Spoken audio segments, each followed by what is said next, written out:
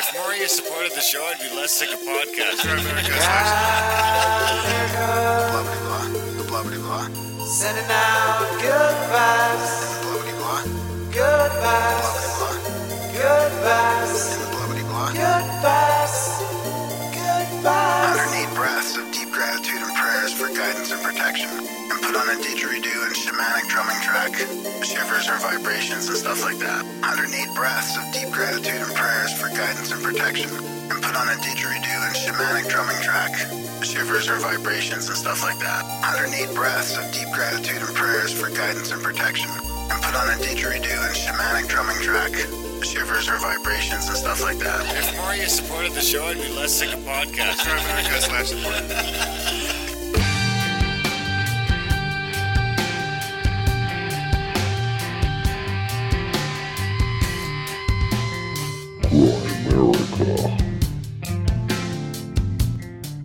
And it wasn't until I started working with people in addiction that I really saw like myself mirrored in all of these other people, and how we're holding on to so much trauma and it's just causing so much pain, but we're not aware of it.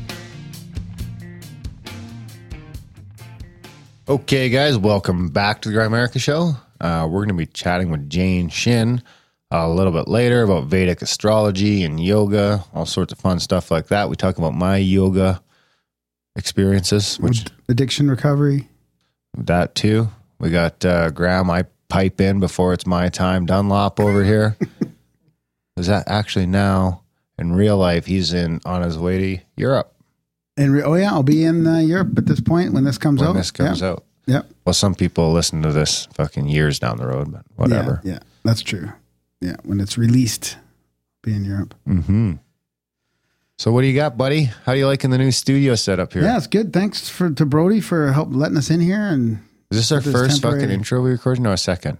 Second. Yeah, a second, yeah. But it's good. We're on it's opposite okay. sides. We're getting used to it. It's a little closer for me, actually, after work, but traffic seems really weird. Today I had a weird experience coming here. I don't know if you guys have I was traveling on that dirt road that, like, there's a little connection that it's on down 100th or whatever, and there's a connection that's dirt, and I'm looking ahead of me, and I'm going normal speed or whatever, and I look ahead of me, there's like cars traveling double lane down the dirt road. I'm like, why is there's like two cars passing two other cars, and then two cars passing me, and then cars passing from behind. They're going like 80, 90 down this bumpy dirt road. Everybody, like 10 cars were speeding and flying by me. And I thought, I felt like I was in the fucking Twilight Zone. Were you on 100th Street? I know exactly. Yeah, before the. Were you doing like fucking 30 down 100th Street? I was doing 70, dude. 70 down a dirt road. That's a main with a bumpy dirt people. road. Oh, yeah, people know, were fucking flying, and then they all end up at the red light ahead. So I'm like, what the fuck was that all about? But it takes a long time to get through that red light, so they want to get there ahead of you. It was weird. It was like everybody for themselves, like, whoa. It's a Wild West, baby. Oh, crazy. Anyways, some days. Why would you come that way? That's the best way for me to come. Stony? That's almost, Stony's better, but the road you're talking about is like a straight line. Yeah. Stony, nah. But that road is so bumpy. But you drive past Stony. Yeah, I know. And then I go straight all the way on the side road. But you could just take Stony to 16th and come in the back way. Did you know how lined up Stony was to get on it today? Just fucking cut in right at the end. No, that's how I roll. That's bullshit. No, you don't. Yeah. That way you get in all those accidents? That's from texting. Stony to Peg End is the best way. Right. Okay. Well, what people aren't too interested in our traffic. No, nobody gives a fuck. What else you got?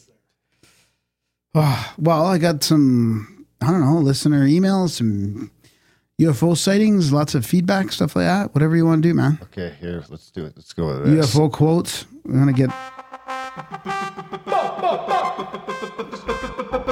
Bingo, bango, social media jingle. Don't forget to rate, comment, and or subscribe to the Grimerica newsletter. Bingo, bango, social media jingle. Don't forget to rate, comment, and or subscribe to the Grimerica. I think you guys had a lot of listeners to your little D&D debacle last night. I can't find fucking anything on this motherfucker today. It's driving me crazy. Yeah, it was a weird D&D session for sure. Not the like, yeah. Like the first half, I thought was like super strong, and then it just kind of tailed off. Oh yeah, that's a good point. Yeah, that's the type of encounter. It was a tough encounter. I'm still left in the belly of the beast. I was swallowed by the creature, Darren. And the game ended, and I was still in the fucking stomach taking acid damage from the creature. The game ended, and you guys left the fucking stream on for 4 hours playing nothing. Was it 4 hours? That wasn't us. It was Grim. So not only did you fucking do 4 hours of terrible entertainment, you followed it up with 4 hours of dead air, of probably Grim snoring. Yeah, we really shouldn't give control to the person who always falls asleep. You got to hit that mic a little harder. We really shouldn't give control to the person who falls asleep. That's right. So here's the tweet. What's your view of the moon? Is it a moon? Is it a hologram? Is it a space station? Miles Mundell, it doesn't spin. That's the part that gets me. It does actually spin. It just spins real slow. What do you mean? The moon spins every time it rotates It doesn't the Earth. spin. It rotates. What's the difference between a spin and a rotation? We're always looking at the same side of the moon. That's why there's a dark side. If it spun, there wouldn't be a dark side. No, if it didn't spin, there wouldn't be a dark side, because when it came around this side, it would be the bright side. I don't know. That's beyond my pay grade. I don't know. It spins. It takes 28 days. It takes as much time to spin as it takes to tidally lock to the Earth. That's why we always see the same phase. So the dark side of the moon isn't always dark. When we have a new moon, it is a bright moon. Anyhow, next question. There is no moon. It's a Death Star. Stephen Price, it's a moon. It was created when something large hit the Earth and gouged tons of rocks that created the moon. Boring view, I know. So it goes around the Earth and it spins, you think? Yeah, it has to. Otherwise, we wouldn't always see the same face. It just spins really. If it didn't spin at all, there would be no gravity. But there is gravity. So it's got to be spinning. No. Jesus Christ. Gravity is based on mass, just mass, no spin. But it's tidally locked to Earth, so you always see the same thing. So it has to spin to do that, doesn't it? Anyway, maybe you don't call it a spinning. It's a heavily shielded supercomputer packed with consciousness, beaming us down into physical instruments to enjoy eternity without the drawback of boredom, since the environment and technology is continuously evolving and devolving. Wow. That's from Pete Knott. We got, it's a natural satellite, to which Cyrus says, nope. Everything is a hologram. It's too small to be a moon. It's too small to be a planet. It's where we go to be processed after we die. Oh, I like that one. The Soul Factory. It's a flat moon. Supposedly pings like a hollow ball when pressured. Some think there's a metal shell around 20 miles below the surface. Could easily be activity on the dark side. No one knows for sure, but feasible. We ain't stepped foot on it in 46 years, though. Hard not to be intrigued by the moon. As per Isaac Asimov, it's a unique marker, moon size versus planet size, to show where extraordinary intelligent life forms exist. And he didn't even know about the similar Pluto-Charon configuration, denoting to any passing aliens that they've reached the correct solar system. So I guess one of Pluto's moons is almost as you got to say, because what's the moon's 1/6 of this? What if you pass through on the other side? So the Pluto's rotating around. I mean, who knows? You're going to pass by Pluto. The moon's. So here's the other weird thing about the moon. So the moon's 1/6 the size of the Earth. So it has 1/6 the gravity, but it's only one. Well, wait. That doesn't mean size doesn't equal mass. So it doesn't mean that it's got exactly 1/6 gravity, unless it's the same weight ratio. It does. Trust me. It's 1/6. All of a sudden, size and mass are the same? Dude, that's why when you drop a fucking ball bearing in a ping pong ball, they fall at the same time, because it's got to do with size. Trust me. Please, let's not argue about this, please. If you want to, you can. Don't but use ping pong ball as an example. It's going to catch the air and it's going to float slower. They fall at the same speed, dude. Not a ping pong ball. We can. Ping pong balls won't do it, man. Ping pong ball is not a good example, I don't think. I'm telling you, they have the same gravity because they have the same size. So, because the moon's only 1/90th the mass of Earth. And the gravity's not 1/90th, or there's no way they land anything on it and walk around. You just fly off. It's 1/6. 1/6 the size, 1/6 the gravity. I thought you just said earlier when Brody asked about that you said... He said gravity was from spin. Yeah, and you said it was from mass. I meant size. Okay, there we go. Thanks. So you're just using me as your authority directly. So now we're gonna have to get a ping pong ball and a ball bearing in here so we can prove to ground that they fall at the same speed. We get terraforming device, future home of the igloo, hollowed out space station. 100%. A lot of people said cheese. 100% real cheese. Cheese wheel, space station. It's a designed satellite to give structure to our marking of existence and an illumination for seeing into the darkness. It's a nightlight. The only thing I know is that it's always looking at me. There is no moon. The sad truth is it's just a rock orbiting the Earth and nothing else. Some people are so definitive. Moon, dude, it's an extraordinary piece of engineering. It's definitely not natural. The chances of it being there by accident are very slim. Who knows how it got there? That is true. I've heard a lot of fucking physicists say that it's way easier to explain why the moon shouldn't be there than why it is. And the weird thing is, like Brody was saying about the tides and stuff, like it really is critical to Earth. Yeah, it's almost like when you're terraforming a planet, you need to throw something around there like that. You need to get shit sloshing around, man. Yeah. We got one here on that same subject from Anonymous and Fieldian. Is the moon hollow? It sounds like it is. Without the moon, life would not be here on Earth. No tides and nothing to stabilize Earth's rotational wobble. What are the chances of that? And why does the moon... What do you like rubbing your computer off there? Scratching. And why does the moon not rotate? And why do we only ever see one side of it? To which Trendy Van Trendle says, because of magnetism.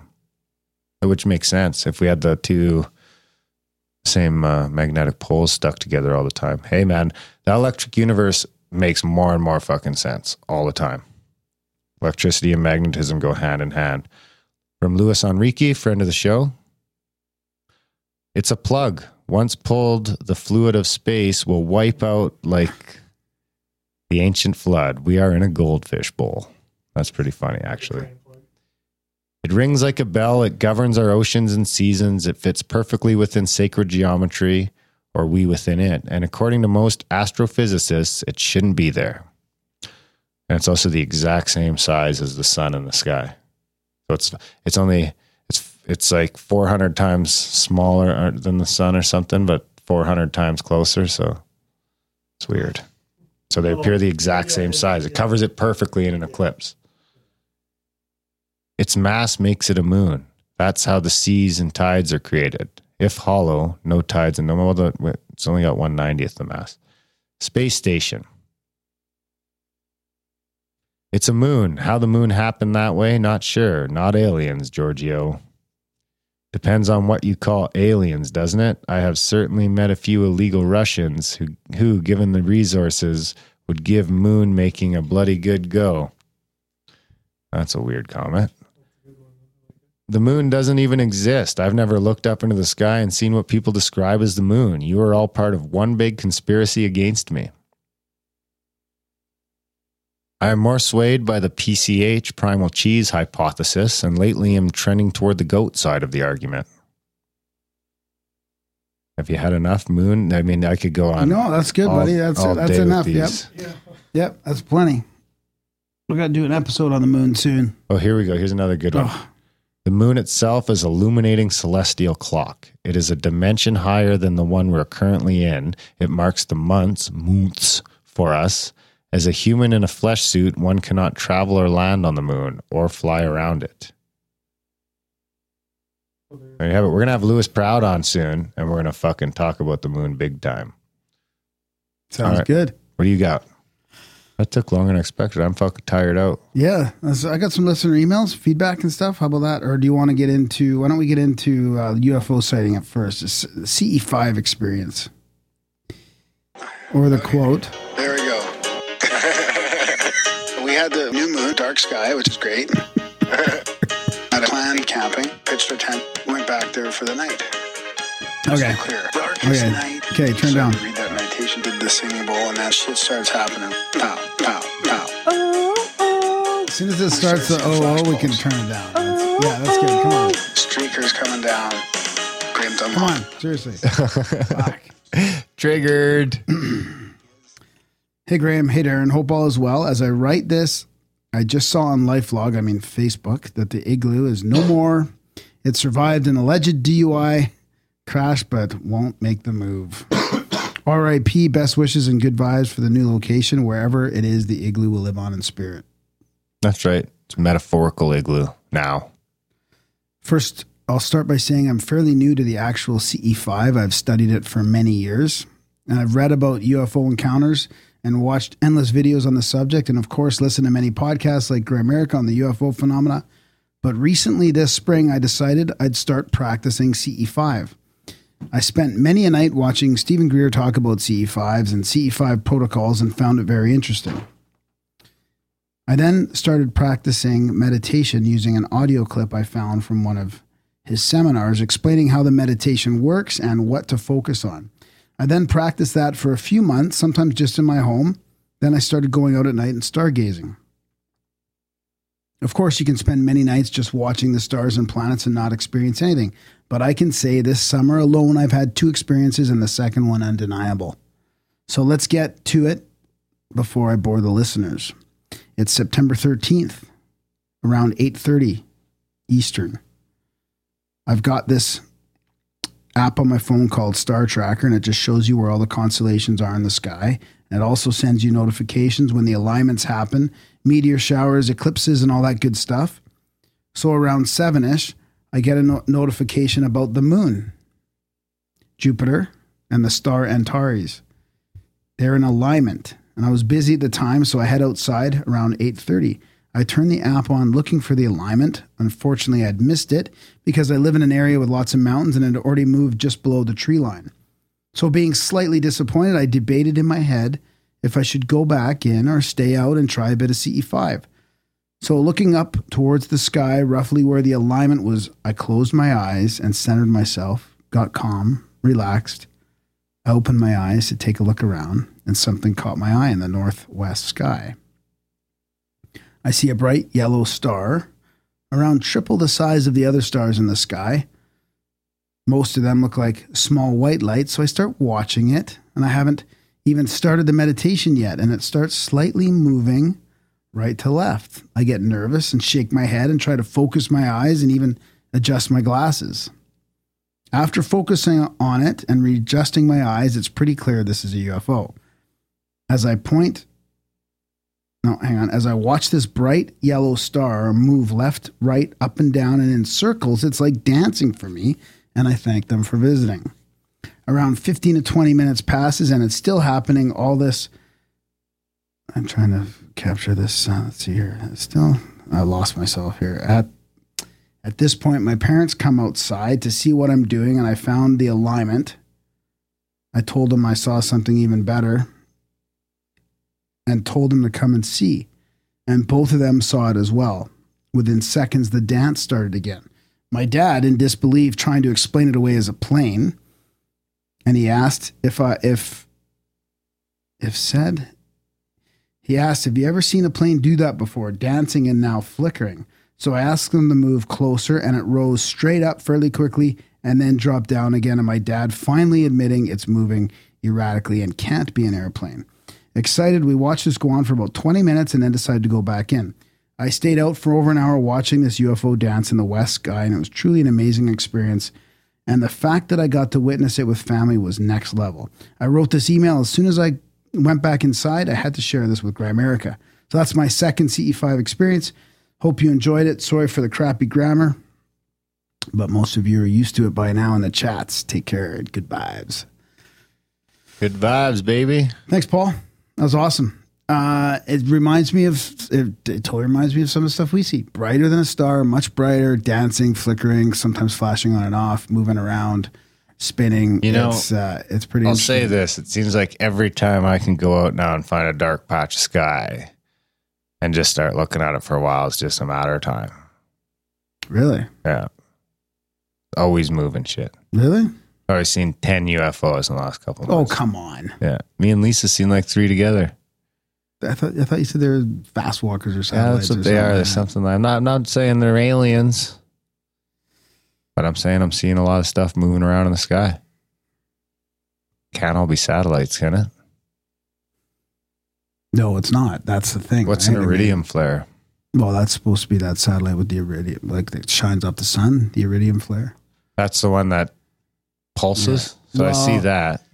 No, because I thought it was just once as it flashes, doesn't pulse, right? I don't think. Well, that's what I mean. It pulses like every couple of seconds. It No, flashes. that's not. Oh. I don't think that's supposed to be the iridium flare. I thought the iridium flare was just a one like bright light that as it spins around, or maybe it's supposed to flash. I don't know. Mm-hmm. But some people say, oh, you can't see it from that high up, and some people, but I mean, they can't all be the iridium flare. That's the thing. I don't think it's a whole bunch of iridium flares up there. Yeah, there seems to be a lot of stuff up there moving around. I don't know what's what, but Big shout out to Celia from RC SETI group. I should say our CE5 group, really. She's released she's got her book done. It's the handbook, the CE5 handbook. I'm probably going to read it. We're probably going to turn it into an audiobook here. And it's a great little, it's like you can bring it out. It's got meditations in there. It's got. we should each narrate it and see which one sells more. Sure. Let's do it. You want to We'll spend 8 hours in here narrating 8 it? hours? It'll take that I'm long, out. yeah. I'm out. How many pages is And it? then we're getting, she's getting feedback from people in How many pages? in BC. That's like 180 or something like that, probably. That's what, like 6 hours. My people fucking in version BC will be with a bunch faster of- and better. Maybe I should read it now. I could just hit play if you want. No, I'm talking about wanna emails give with people a sample? different sightings and stuff like that. Oh. It's amazing we don't have a sightings jingle. We do. Ugh. That one again? This one? Yeah, this is awesome.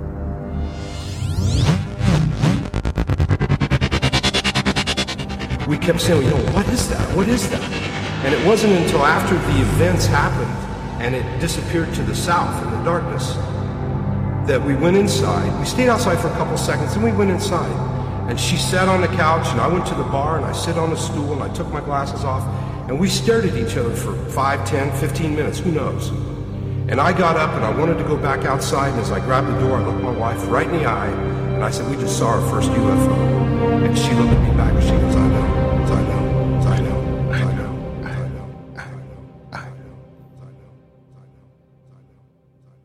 It's like audio drama, not jingle. That was good. I like it. Yeah.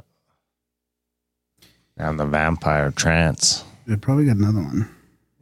Are you not ready? What do you want me to do? I just played your UFO sighting jingle because you said you had some UFO sightings to read. Did I misunderstand that? All right, I got another one. Oh, you thought it was an after the fact jingle? We need a dead air jingle.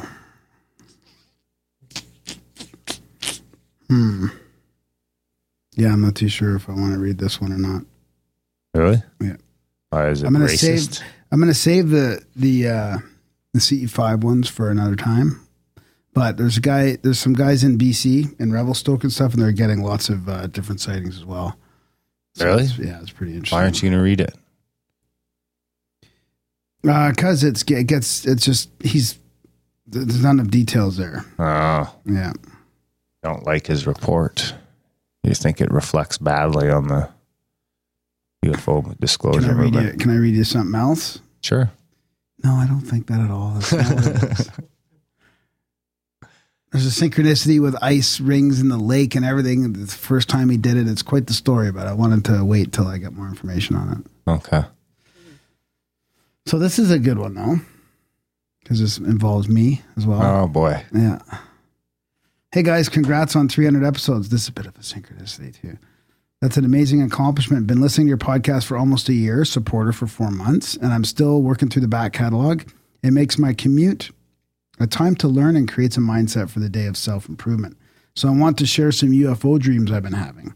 I'll preface by saying I have a real sighting of a real triangle-shaped craft, what seemed to be flying really low. I was a kid, so it could have been something identifiable, but I remember my mom being astounded by it also. This was over the Scablands of Washington, about 10 miles from the Dry Falls, at night coming home from an away basketball game in junior high. That's been my only sighting of a UFO, and that was about 18 years ago now. My first UFO... Say that again. Where was it in relation to the Dry Falls? 10 miles. North or south? Doesn't say.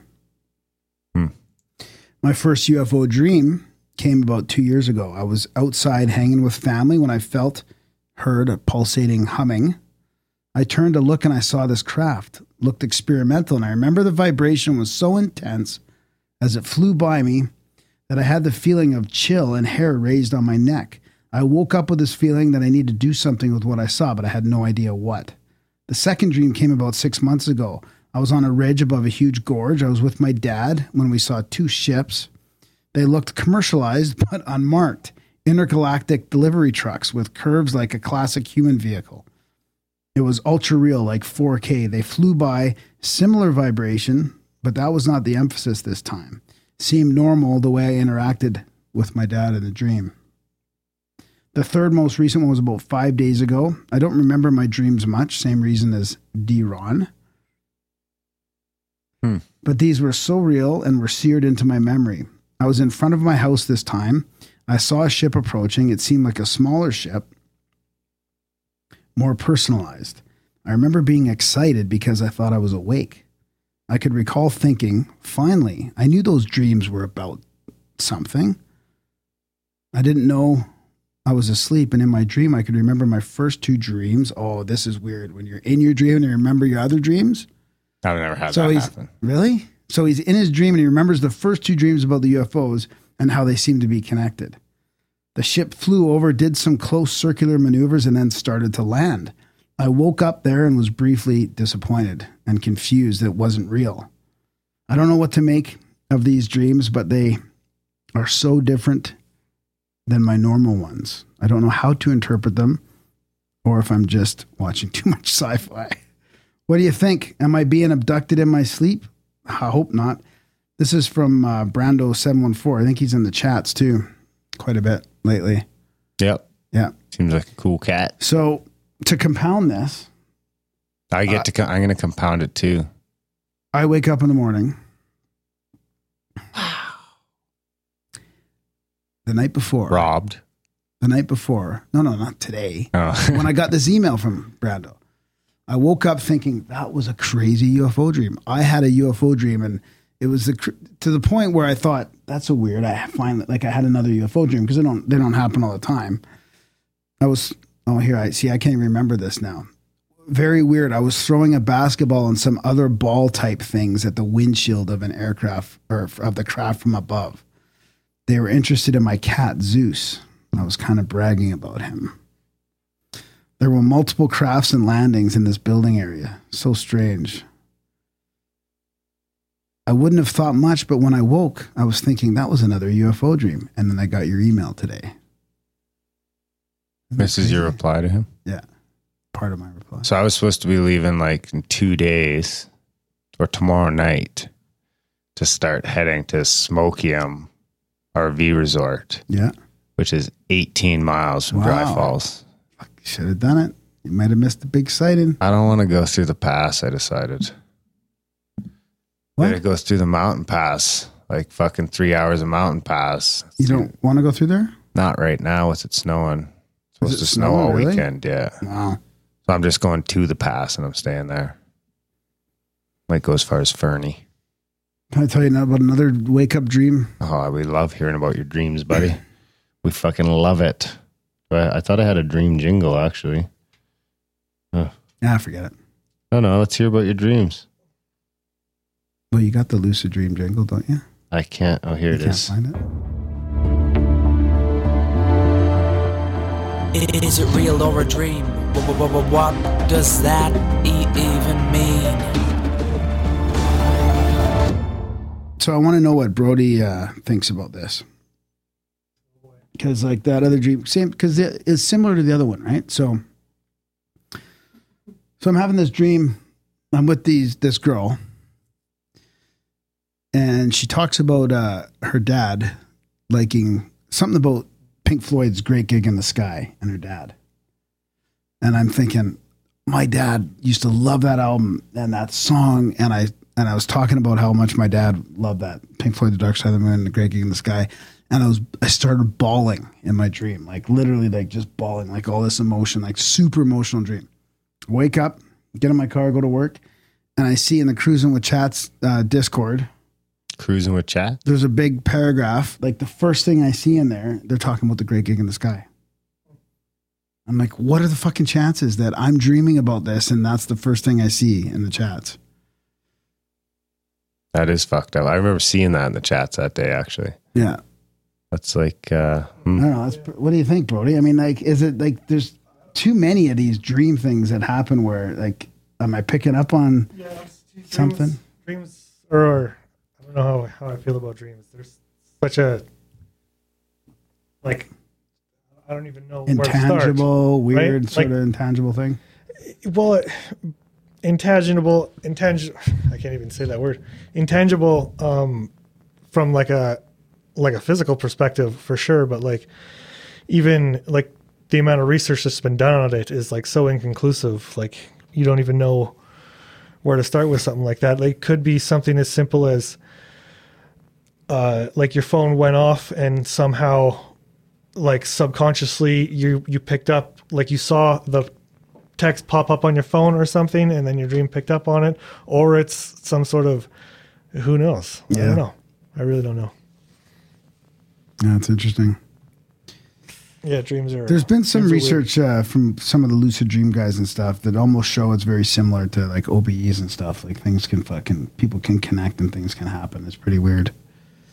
Yeah, we had one of those guys on the show talking about something like that, right? Yeah, yeah.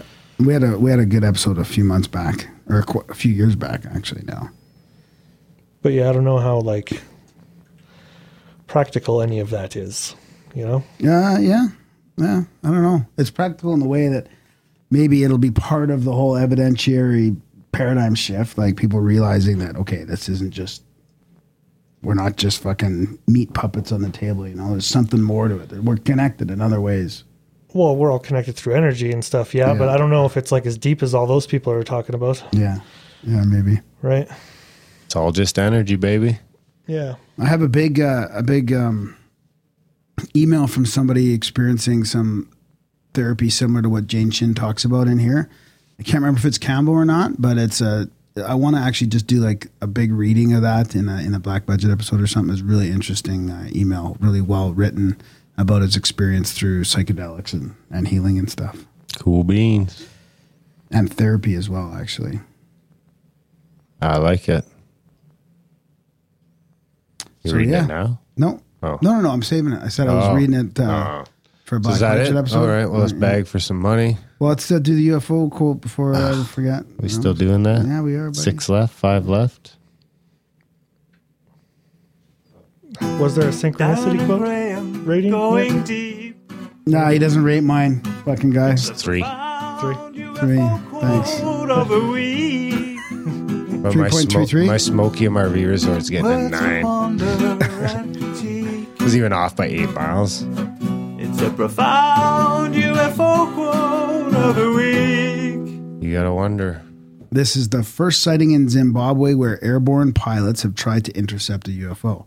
As far as my air staff is concerned, we believe implicitly that the unexplained UFOs are from civilizations beyond our planet. And that was from Air Commodore David Thorne, Director of General Operations for the Zimbabwe Air Force in 1985. Nice. Well, another one. We'll keep going. Yeah, here. double whammy. Double it up so we can get you out of this. I can't wait for the next fucking era of quotes. I've listened to fucking hundreds and hundreds of UFO This is quotes. good. This is part of the whole thing. I was know, given but there's this so many great quotes in history, and we're just reading UFO quotes. These are impertinent. That overlaps through all areas of our social. Here's my quote of the week: happiness is reality minus expectations. How about go fuck yourself? Resentments or expectations under construction. There you go.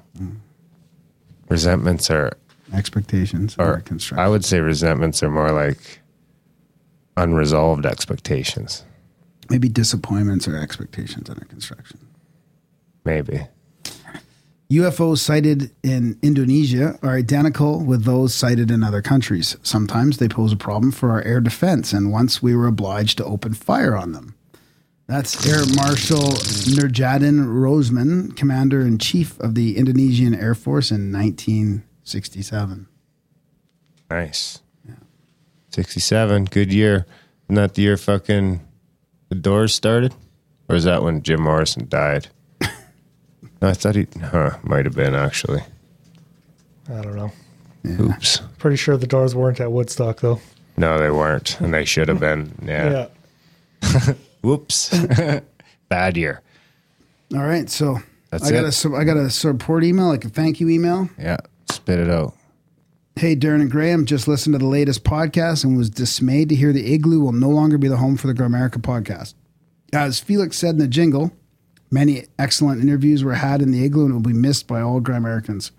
I'm 25 years old and have been listening to the show for about 4 or 5 years. To the show. So safe to say Grimerica definitely helped me and my worldview of today. I can't imagine not having the show to listen to anymore. So I just canceled my $1.11 subscription and resubscribed to the $5.55 donation. And I urge all fellow Grimericans to up their support as well, whether increasing an existing subscription, subscribing to the show for the first time, or making more of an effort to share the show with more people. We all can do something. The diverse and open platform provided by Grimerica is an important component to the truth movement, and it needs to keep going. Thank you, Darren and Graham, for all you do. The listeners of the show have your backs. Sending good vibes from St. Paul, Minnesota, and that's from Eric. Thanks, Eric. Really appreciate your support. Absolutely. And very well said. Thanks for the raise, and that is well said. And yeah, like we said, it's if we didn't have any supporters right now, probably the show would have just probably came to a like crashing halt. Oh, totally. But we have a few, so we get to hang on for a little bit here. Crash on Brody's couch. Again, shout out to Brody for putting up with us and for moving all our stuff for us. And yeah, we're doing their new promotion there where we're going to dedicate a wall of the new studio when we can finally afford one to the first 1,111 subscribers of the show that pay our bills and help us pay for our new studios. So they'll be immortalized in Grimerican history. That's awesome. No matter how many listeners or whatever, or supporters or whatever we ever get in the future of the show, those 1,111 people will be historic. One day, when we have like a headquarters office, we'll actually build a fucking wall outside. We'll etch their names in. Headquarters. Oh my God. American headquarters, baby. Maybe the political party too. Alt-right Graham. Anyway, support the show. I didn't mean to say alt-right Graham. Sorry. Alt-right? Alt-right. He's all great. He's all right. He's not alt-right. He's all right. There you go. Anyway, support the show, guys. And there's also, we talk about some other stuff too. There's an internet radio station that we're on right now. On Wednesdays usually is our night. We got a bunch of other shows on there as well. OBDM, Our Big Dumb Mouth. Those guys are awesome as well. Similar stuff to us, a little bit more newsy, a little bit more clippy. Oh, are we playing the No Agenda stuff now? We got Nick the Rat on there. Oh, cool. Yeah. So it's getting filled with all our favorite shows. Yeah. If there's a show that you think should be on there, let us know. And we'll fuck. As long as they don't interfere. I'd love to have it all live all the time, but there's just not enough. You know, so we're just so much work to schedule. Oh, big, huge shout out to Adam of the Cat in the Box podcast because he's 100% handling all of scheduling right now. So Grimerica, along with Brody, Cat in the Box, Cruising with Steak, along with Jessen and a couple other guys, played D&D on the live stream last night. Quite the encounter. Gone. There's no way to track that down, though. It's gone. Oh, no. I think Grim recorded it. Yeah. Are you guys going to release it? No, but we should one day. Me and the OBDM guys might start a little commentary show over your guys' things. We'll troll you a little bit. I think that would be stellar. I think we're it gonna would be try so it much out. fun. Me and Mike have been talking about trying it out. It would add a whole nother level to D&D. There you have it. Right on. So I think that's about it. About time to get out of here, guys. We really do need some support so we can start seriously considering the next step in the evolution of Grimerica. And you know, not only we that, can't just take Brody's studio up forever. So. No, but not only that, but it's also about sort of maybe looking at our own infrastructure so we don't have to rely on these corporations to fund us, right? Like PayPal, and not that there's no sponsors or no ads and all. That's all value for value. But still, Patreon and PayPal, we're still beholden on corporations. Who knows what the fuck can happen with these things? Say the wrong thing about pedophilia or something like that, and we're shut. Shut the fuck up. That's it. Graham's car gets robbed. They probably stole your fucking passport, so you can't come back from. Where are you going again? Prague. Yeah. That's it. We'll never see him again. Hopefully that doesn't happen. So we started you out with some good vibes, and now we'll play you out of this intro with a little shout out to the Igloo. Some of you may have heard by now, Darren and Graham have had to close up shop on the Igloo, their makeshift podcast studio. But don't cry now. It's time for you to subscribe now. It hurts so bad to say goodbye to the Igloo. Many excellent interviews were had in the Igloo. But Darren and Grandma pulled themselves up by their bootstraps.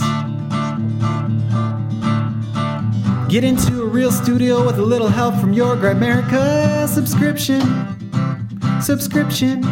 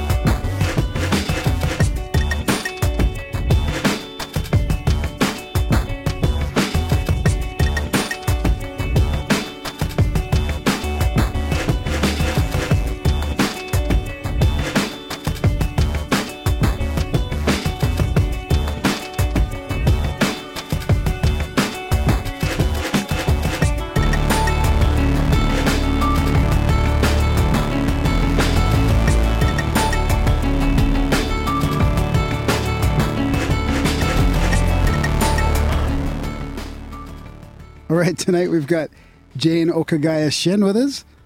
Know Thyself and Be Free is the intention of her website. She is a teacher and a researcher of Vedic astrology, spiritual medicines like the Kambo medicine for healing, reintegration and healing of the emotional body, embodiment practices, the art of optimal health and well-being. These are all the things that Jane is into, and we're going to have a great conversation with her. Thanks for coming on the show, Jane. All right. Thank you for having me. It's such a pleasure. Yeah, that sounds really good. The audio is good. Sorry for all the little hiccups there. Not at all. Yeah, so there's a lot of things to talk about. I don't know, where do you want to start this time around? Let's see, maybe giving an overview of some of those things that you introduced. I guess there are a lot of seemingly different things, but really it's just a way for me to share my own journey, my kind of my path to awakening and unfolding and developing into where I am today. Today, I feel like I'm in a place of sharing my process, my journey with others. And it's really allowed for some beautiful spaces to connect with people and to, become a part of other people's journey. And and really like through this whole thing, it's just, I feel like in line with what's kind of going on globally, which is an expansion of human consciousness. And people coming together, healing and connecting, and really remembering the bigger picture that all is one, that we are one, and that as we grow as individuals, we are oftentimes indirectly and sometimes consciously contributing to the expansion of everything else. And so that can be a very powerful thing, to be consciously aware of what we're contributing. So all of these little things that I do, Vedic astrology, yoga, Tai Chi, Qigong, combo, and I work with other entheogenic medicines or master plant spirits. And these are all just the things that I have found in my path that have helped me to reconnect with myself, reconnect with others, and really reconnect with what's going on in terms of me being a part of this human experience, and remembering how tremendous it is, remembering the magnificence of life, and really returning to my joy, so that's really what I'm here to hopefully share with the viewers, with the listeners, and also, my own supporters. Yeah. Hopefully we can get the communities together and continue to expand as we're doing. Nice. Yeah. Expand the hegemony. Hegemony? Do you have like, if you had to pick like a top 3 out of all those practices, what do you think you'd pick? You could only do 3. If we're like, Jane, that's it. You got to pick 3, no more. Okay. Well, I think that combo, and I work with master plant spirits, if I can kind of lump those together. Or shamanic medicines, especially from the Amazon. That would be one of them. Then physical embodiment practices, for instance, like yoga, Tai Chi, and Qigong. And then Vedic astrology for sure. And if I can kind of give an introduction of those, and then also talk about how they really fuse together in my journey and practice. So I guess for me, it started about 10 years ago when I was living in San Francisco. I was practicing martial arts previously in Chicago, and then I moved to San Francisco. And while I was living in San Francisco, I stumbled upon the Bhagavad Gita. A friend of mine had given it to me. And when I read this book for the first time, I felt that I was holding in my hand the book of life. So what the heck?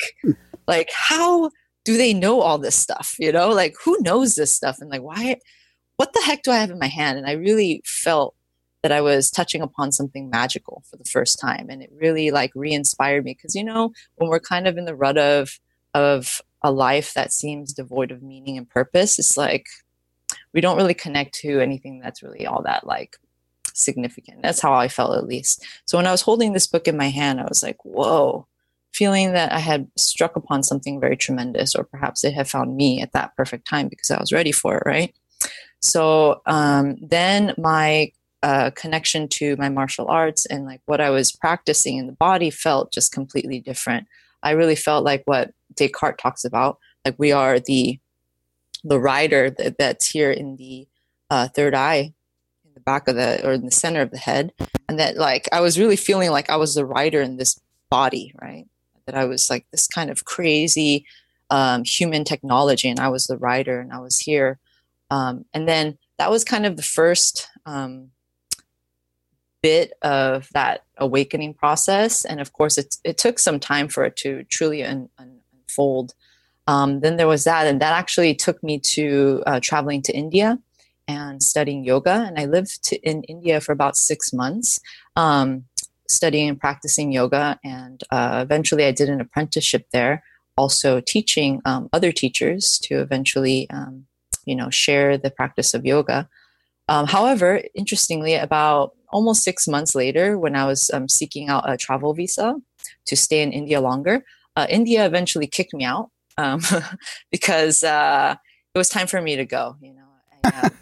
I was realizing when I was there that I was staying because I was trying to escape something that was here in my life. In my young mind, I was like, you know what? I'm going to go to India and do the real spiritual thing, which is to become a monk. So at that time, I like shaved my head, did the whole shebang. Like I wasn't using running water, wasn't using electricity. I'm like, oh yeah, I got it. I'm doing it. I'm a hermit. I'm doing what is called spiritual. Ended up, again, like I said, getting kicked out of India because where my work really was back home. And so I came back home. And I was really, very enthusiastic about sharing the practice of yoga with other people. Interestingly, while looking for work, trying to find places to teach and all that, I ran into Vedic astrology, and it was just during a time that I just was really hungry for knowledge, really still having that like enthusiasm of this new teaching, new practice, new way of living, and so.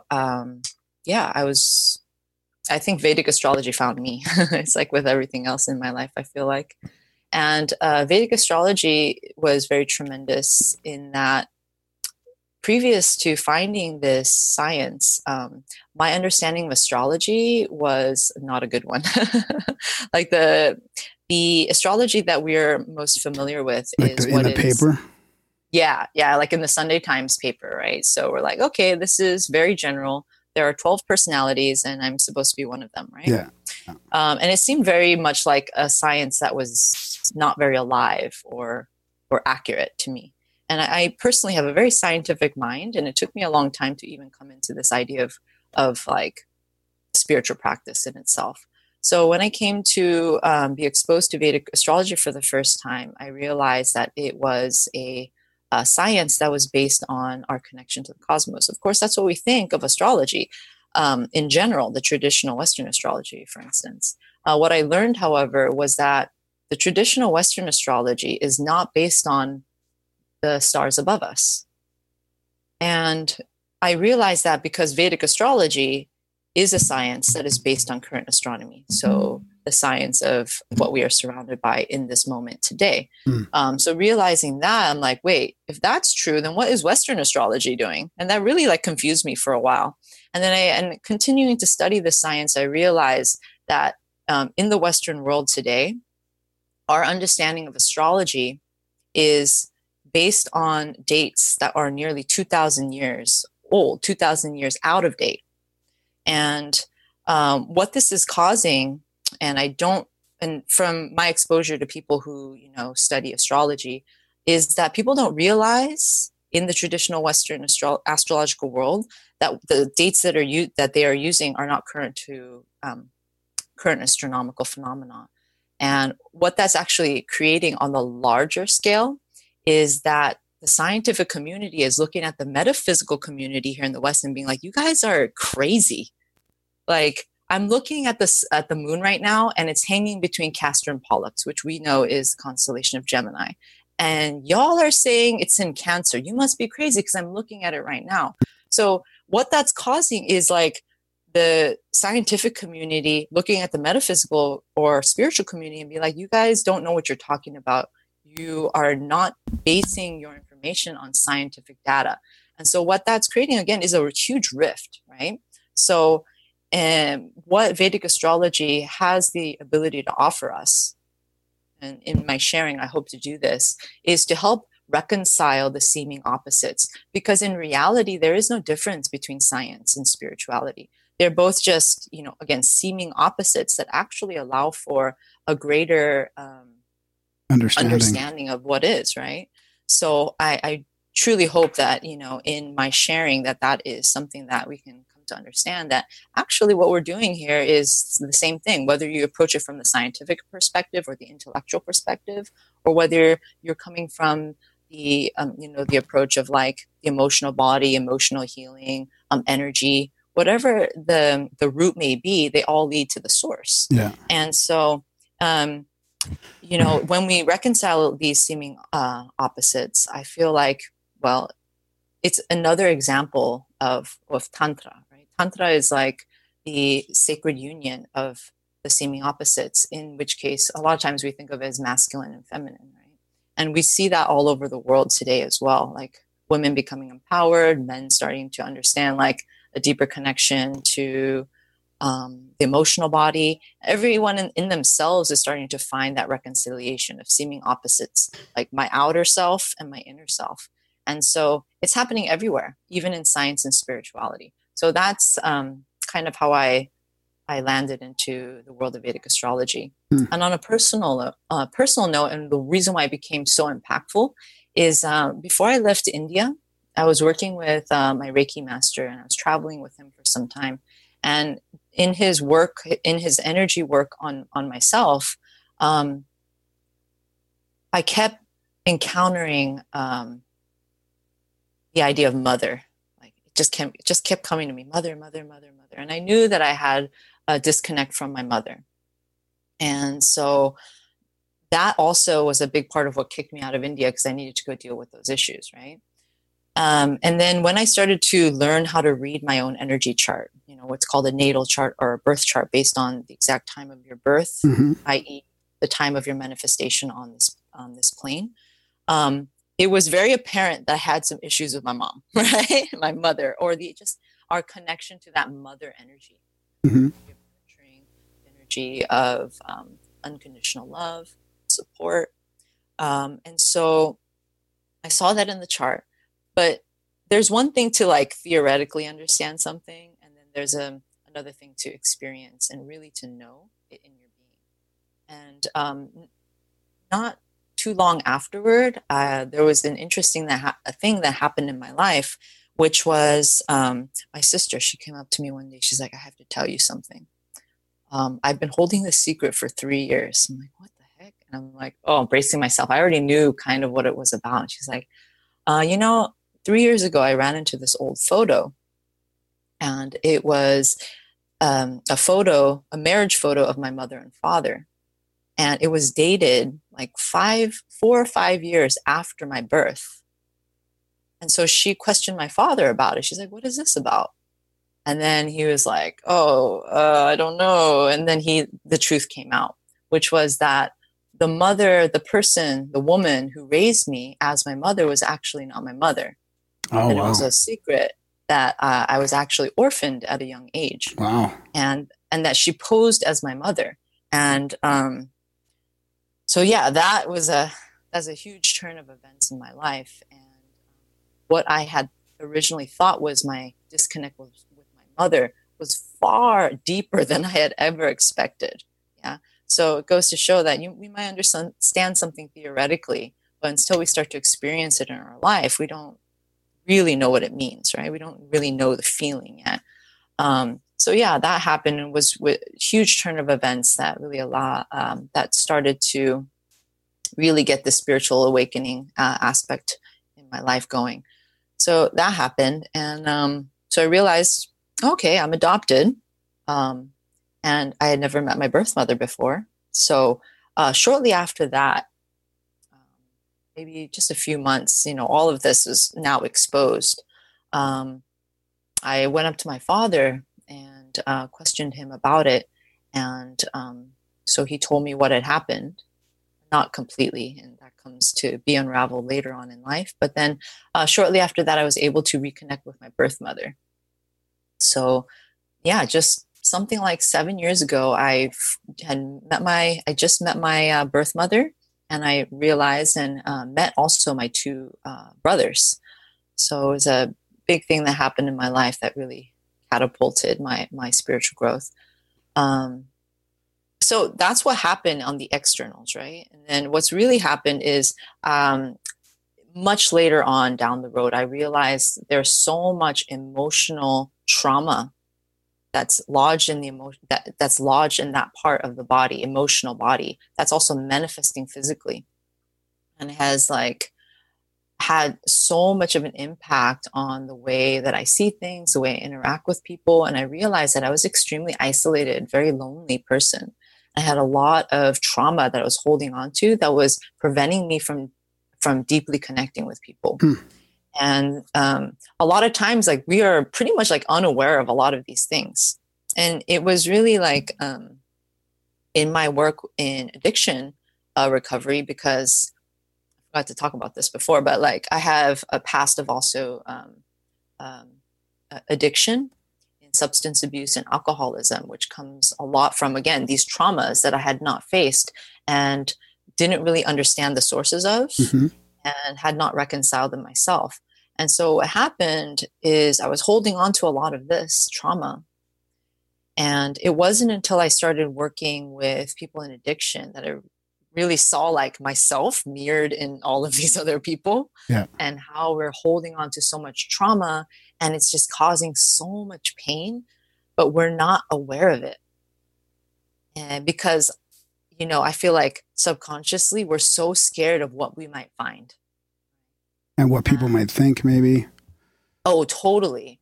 And especially because, as social creatures, so much of our survival has to do with being accepted by a community and group.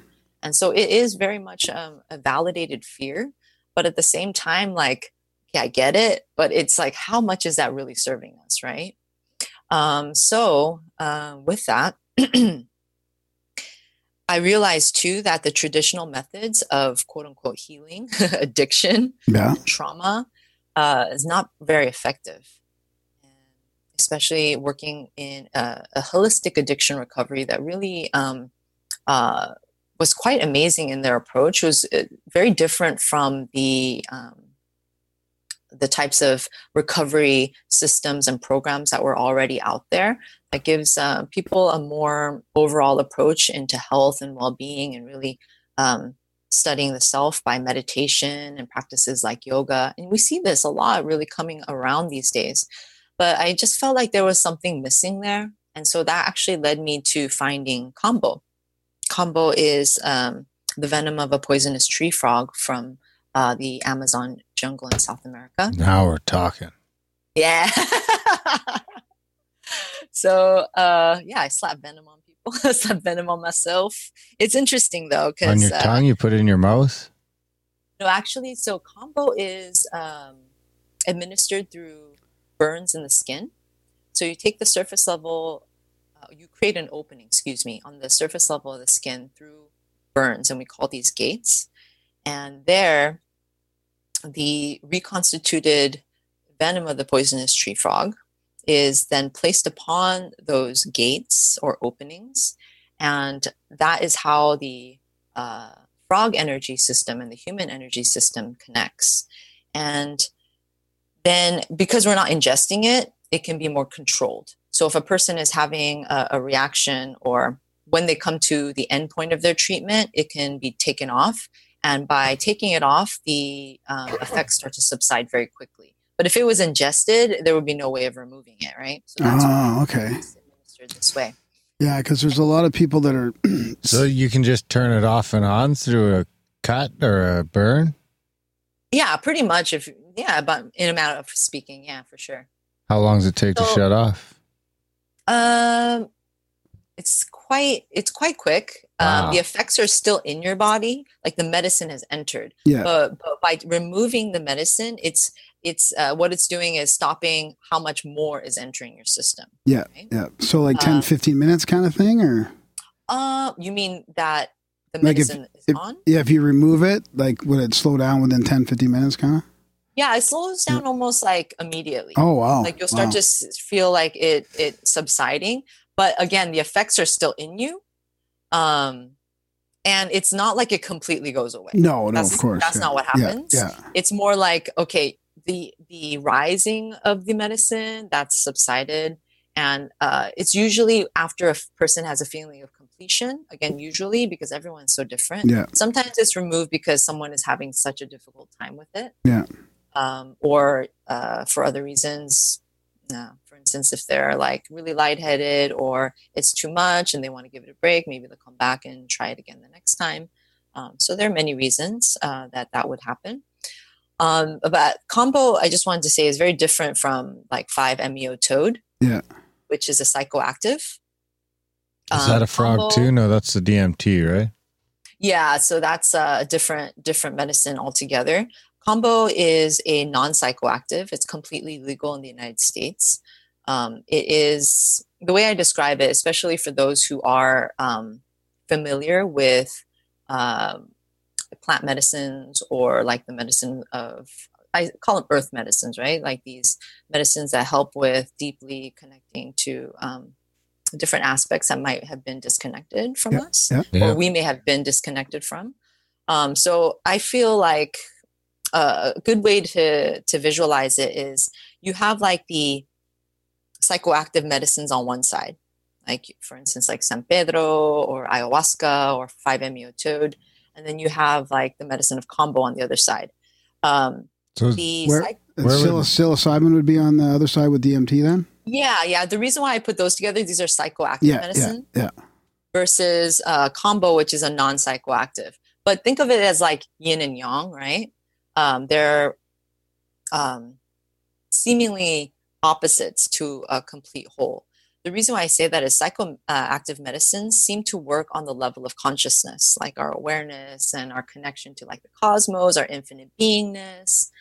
We have these like outer dimensional experiences. We're like, whoa, we're in the 5th dimension. I'm looking at myself from an outside perspective, right? I feel just in my exposure to working with the medicine community extensively and from people I've run into along my path, that oftentimes this can cause a lot of ungroundedness if we don't have methods to integrating these lessons into our lives. It's almost like we gain a lot of theory about our life. Like, oh yeah, that's an issue that I have. I would like to look at that. We have all these theories. These medicines really help to connect us to like, oh, damn, it is all one, right? We have these profound experiences of these reminders. But how do you integrate that? Right.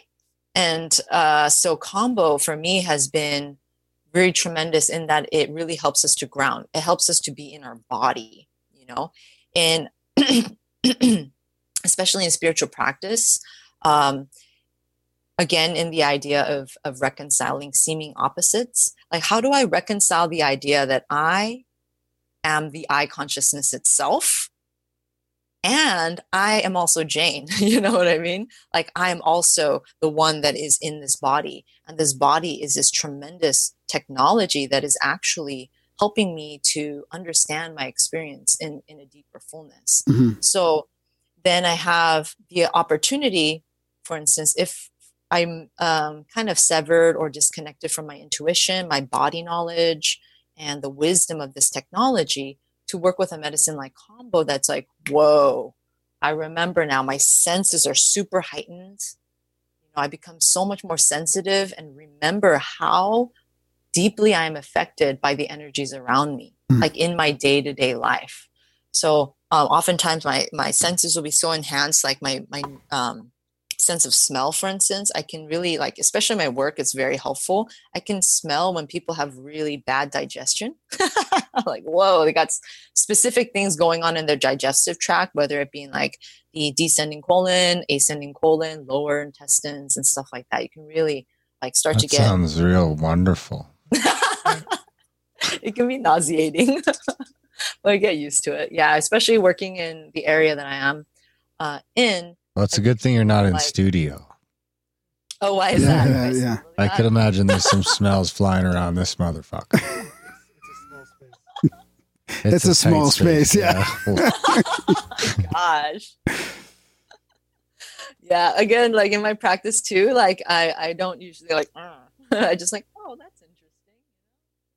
Is it true, like mainly through breath or body odor? Or both? Both. Yeah. Both, yeah.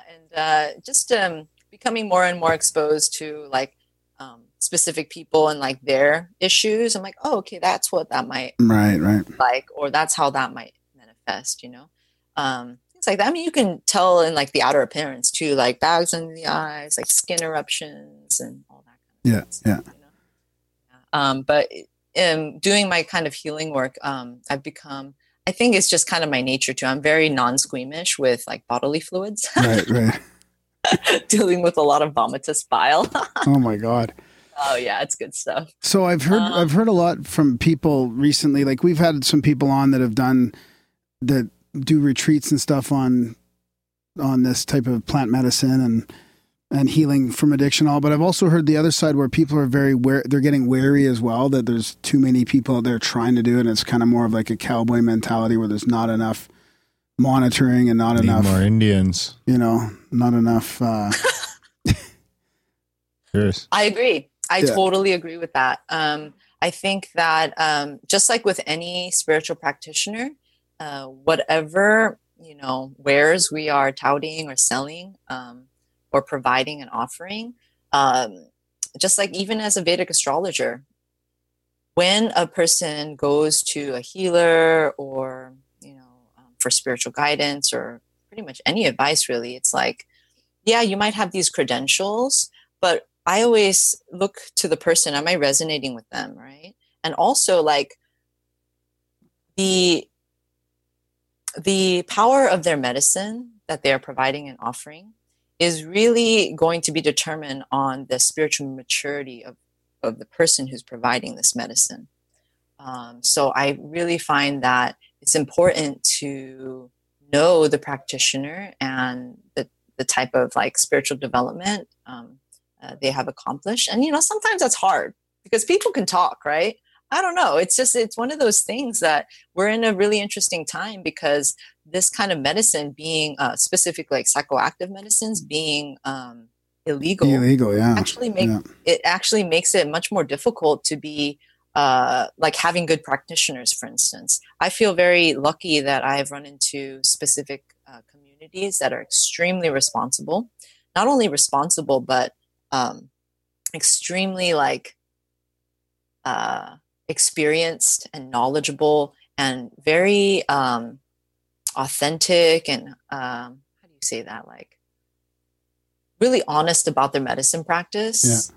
And I feel that because of that, I've had a really good experience with medicine, but same with you, run into so many people that have had like some terrible experiences, especially if the practitioner is not someone who's mature enough to hold a very safe space or doesn't have the experience behind them to know what to do in a diverse setting, right? Because I have run into some kind of scary experiences, even in just my time with working with medicine. And I'm not even holding the space, you know what I mean? Yeah. So I'm like looking at the practitioner like, whoa, that's gnarly, dude. Yeah. Right. So it can be definitely one of those things where you're like, okay, I want to make sure that I trust the practitioner. And for those who are seeking out this kind of thing, I would suggest like being patient, and understanding that if you're ready for the medicine, you will really attract into your life a person that can really support your process into this kind of spiritual awakening that you are seeking. For me as a practitioner, I never work with people I don't know. And that's just to keep myself safe. Additionally, I want to keep the medicine safe, right? If something happens, I can get into a great deal of trouble if someone gets hurt or they're unsatisfied. And so I want to make sure that I have a good relationship with the person I'm working with. Not only that, if something happens to them, like how would that appear as a reflection of this medicine itself? I want to keep this medicine safe. I really honor it as a sacred medicine, especially in my experience. Man, it's really changed my life. Yeah. It's crazy. So for those, it's crazy that putting combo aside a little bit, it's crazy that we're in a time, hopefully a short period, where to heal addiction from legal drugs, one of the best ways to do it is to use illegal drugs. Yeah, seriously. Or frogs. Yeah. Or frogs. Well, yeah, or frogs. Yeah. So that combo is that kind of puts you more in the present. Then is that? Yeah, I wanted to ask more about that too. Shuts down your daydreaming. Is that more of it? And are you talking about combo? Yeah. Yeah, combo really helps with that for sure. It's like being more embodied, being more present in yourself, like means that like I can actually be connected to the communication my body is sending me, right? Like, oh, I really feel like the erratic energy of like even having, let's say, a television screen nearby. You're like, whoa, I didn't know I was really that sensitive to it. And it's not like it's making us more sensitive. It's just helping us release that which is preventing us from being how we actually are, right? Which part of which is also part of what Reiki or yoga or Qigong would maybe do, but over a longer period of time, right? Wouldn't it? I mean, don't you get some of those benefits from some of those actual physical practices as well?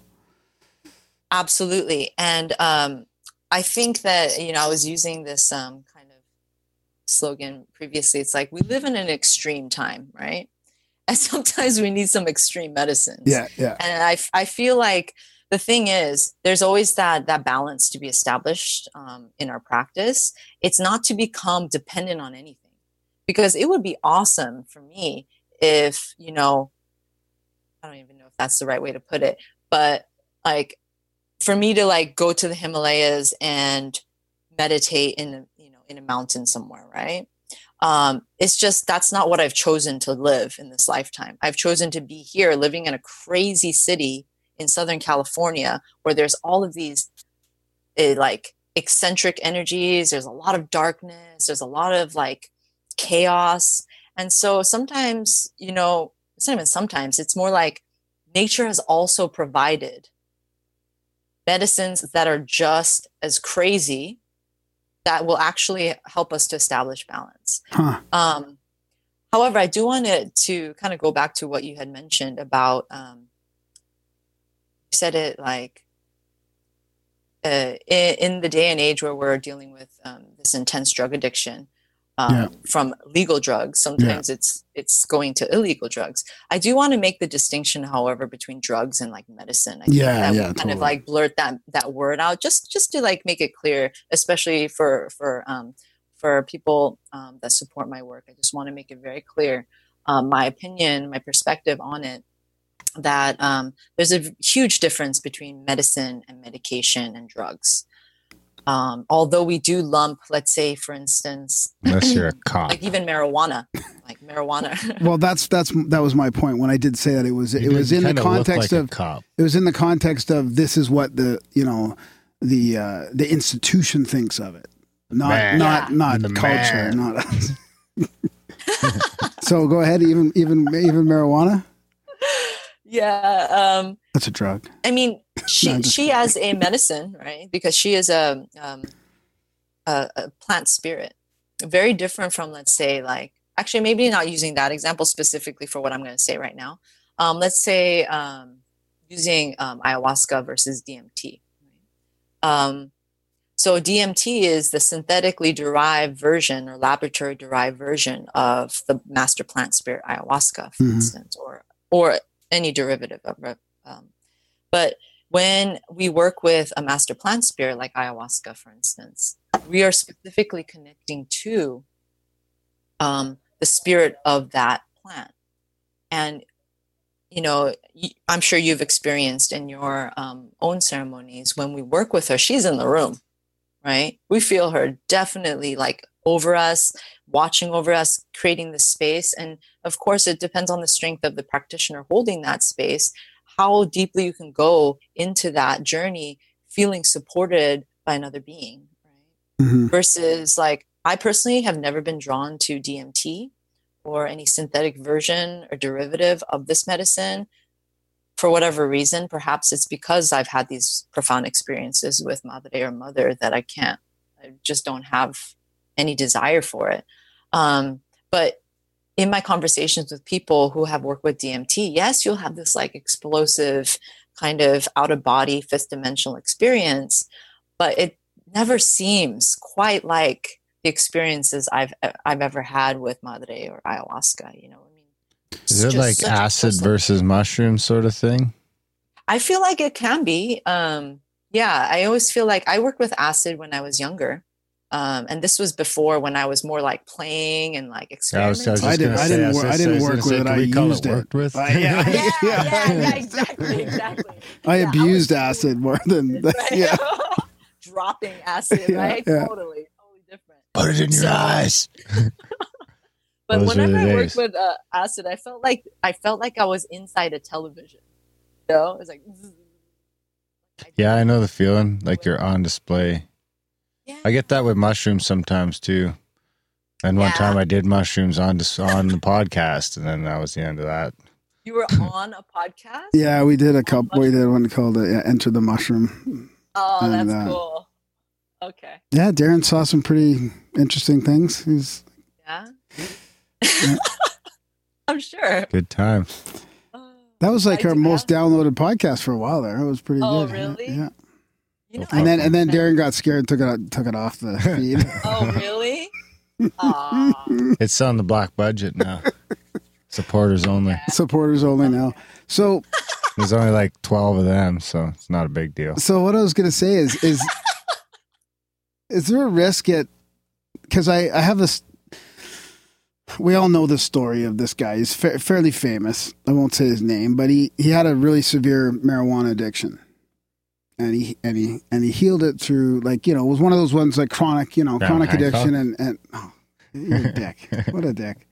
And he went to do ayahuasca and he healed it. Like, he realized, like, what, oh my God, like, he's got this addiction but now he's been done ayahuasca like 85 times or something like that. So, like, there's a risk for addiction there as well, isn't there? I mean, what if you're just replacing one with the other and it's even what people think of as these, healing spirit medicines or healing medicine, yet that becomes, like, for me, because I'm, what we talked about this before, but and he's back on the weed. I would, like, some guys consider, it okay to do psychedelics, but for me, like, I won't do it in my recovery. Like, because I know my own personality, and I'll be looking forward to it the next weekend, and then the next weekend until I'm doing it on a Wednesday night. I mean, that's what'll happen to me. So in the studio. I need one. I said Wednesday night. I need one more before we do the show. Fucking leave me alone. I think that's a great thing to talk about. It's something that I've also kind of run into in my own practice. I think to look at developing our awareness is really what we're trying to do here, right? So if we're kind of like falling into the use of these medicines or these ceremonies as a way of escape, and being really honest with that is a really big part of like taking responsibility and understanding that we are co-creators of our spiritual journey, rather than like, oh, I'm just like running the rave and oh my gosh. And like, I think it has a lot to do with like lack of self-awareness, right? Or being in denial. Yeah. And I feel like in the spiritual community too, I've been running into a lot of this kind of thing, which is spiritual bypassing. Like, oh yeah, I'm going to a ceremony. I'm awesome. Like, this is like, I'm doing my spiritual practice. But oftentimes, again, like, no judgment, because people are in different places with, their journey, and perhaps that's a seed. I mean, and that might be the first couple steps or whatever. Yep. Right. And I find that it's more important to like go through that process and then come out of being like, whoa, I was really in denial. I was just using that just as another form of escape, rather than being like scared to try anything and just being locked in fear. Right. Yeah. But again, such a fine line. You really got to find out what works for you.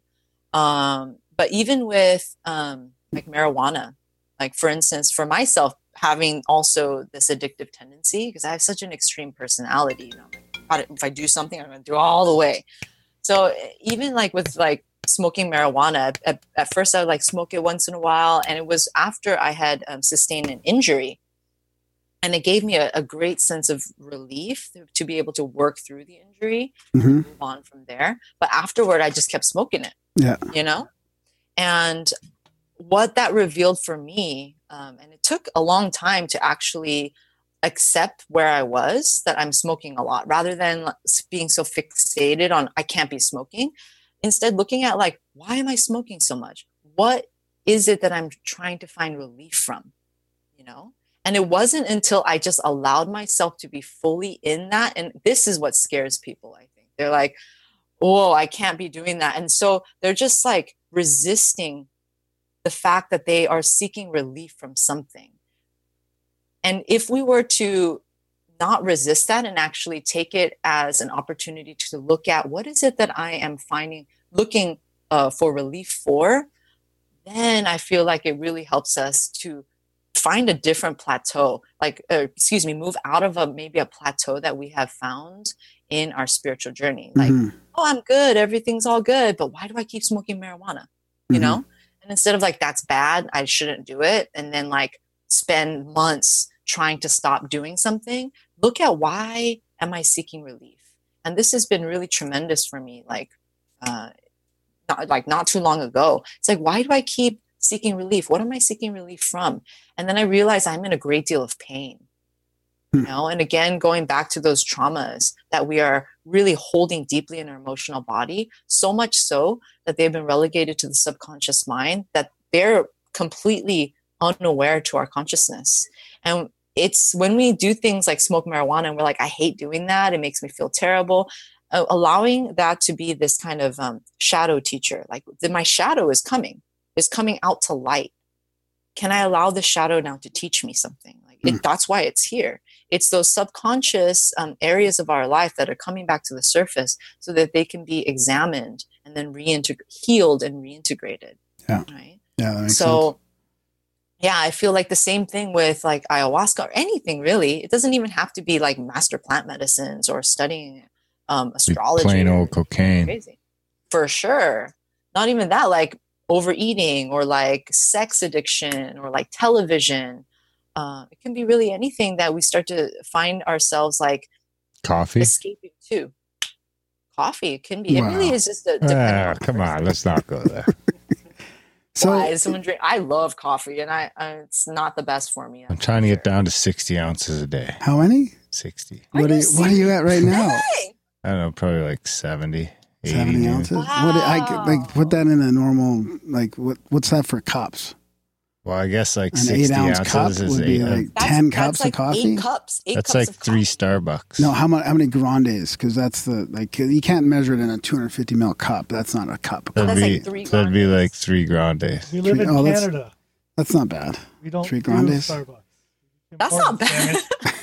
Yeah, it's not bad. No, but really. if you put it in the grande perspective, it's not that bad. It's like 2 extra large Tim Hortons. Yeah. It's like fucking nothing. I could just plow through that. Darren, do you think that you're riding the wave of I got a fucking job, Jane. Of caffeine. And I gotta plow through it every day.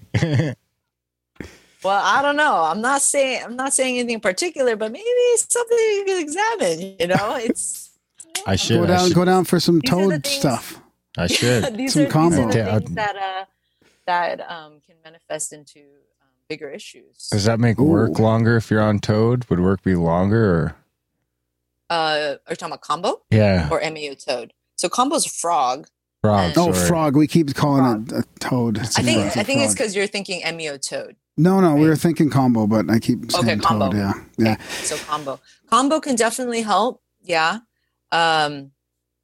Absolutely. Can you talk more about that process of combo? Because I don't think I You interrupted it. Yeah. Classic. Oh yeah, those are some important tangents, right? Okay, so with combo, it really helps us again to connect to the physical body, and on just a pure physical level, it's a detox and deep cleanse. So oftentimes when we have, let's say, physical addictions, even to like sugar or different food addictions, chemicals in our processed foods and things like that, it can work as a physical detoxificant to release toxins from the body. I work, in a side note, I also work with colonic irrigation and intermittent fasting, extended fasting, and things like that. And combo can help to alleviate our physical connection, like metabolic, like dependencies on certain foods by giving it like a what we call immune reset and lymphatic system reset. It specifically, in what I've seen in my own experience, it targets the liver, and the liver is working so hard to help us to keep up with our detoxification process. And so I've never seen this in any other cleansing technique.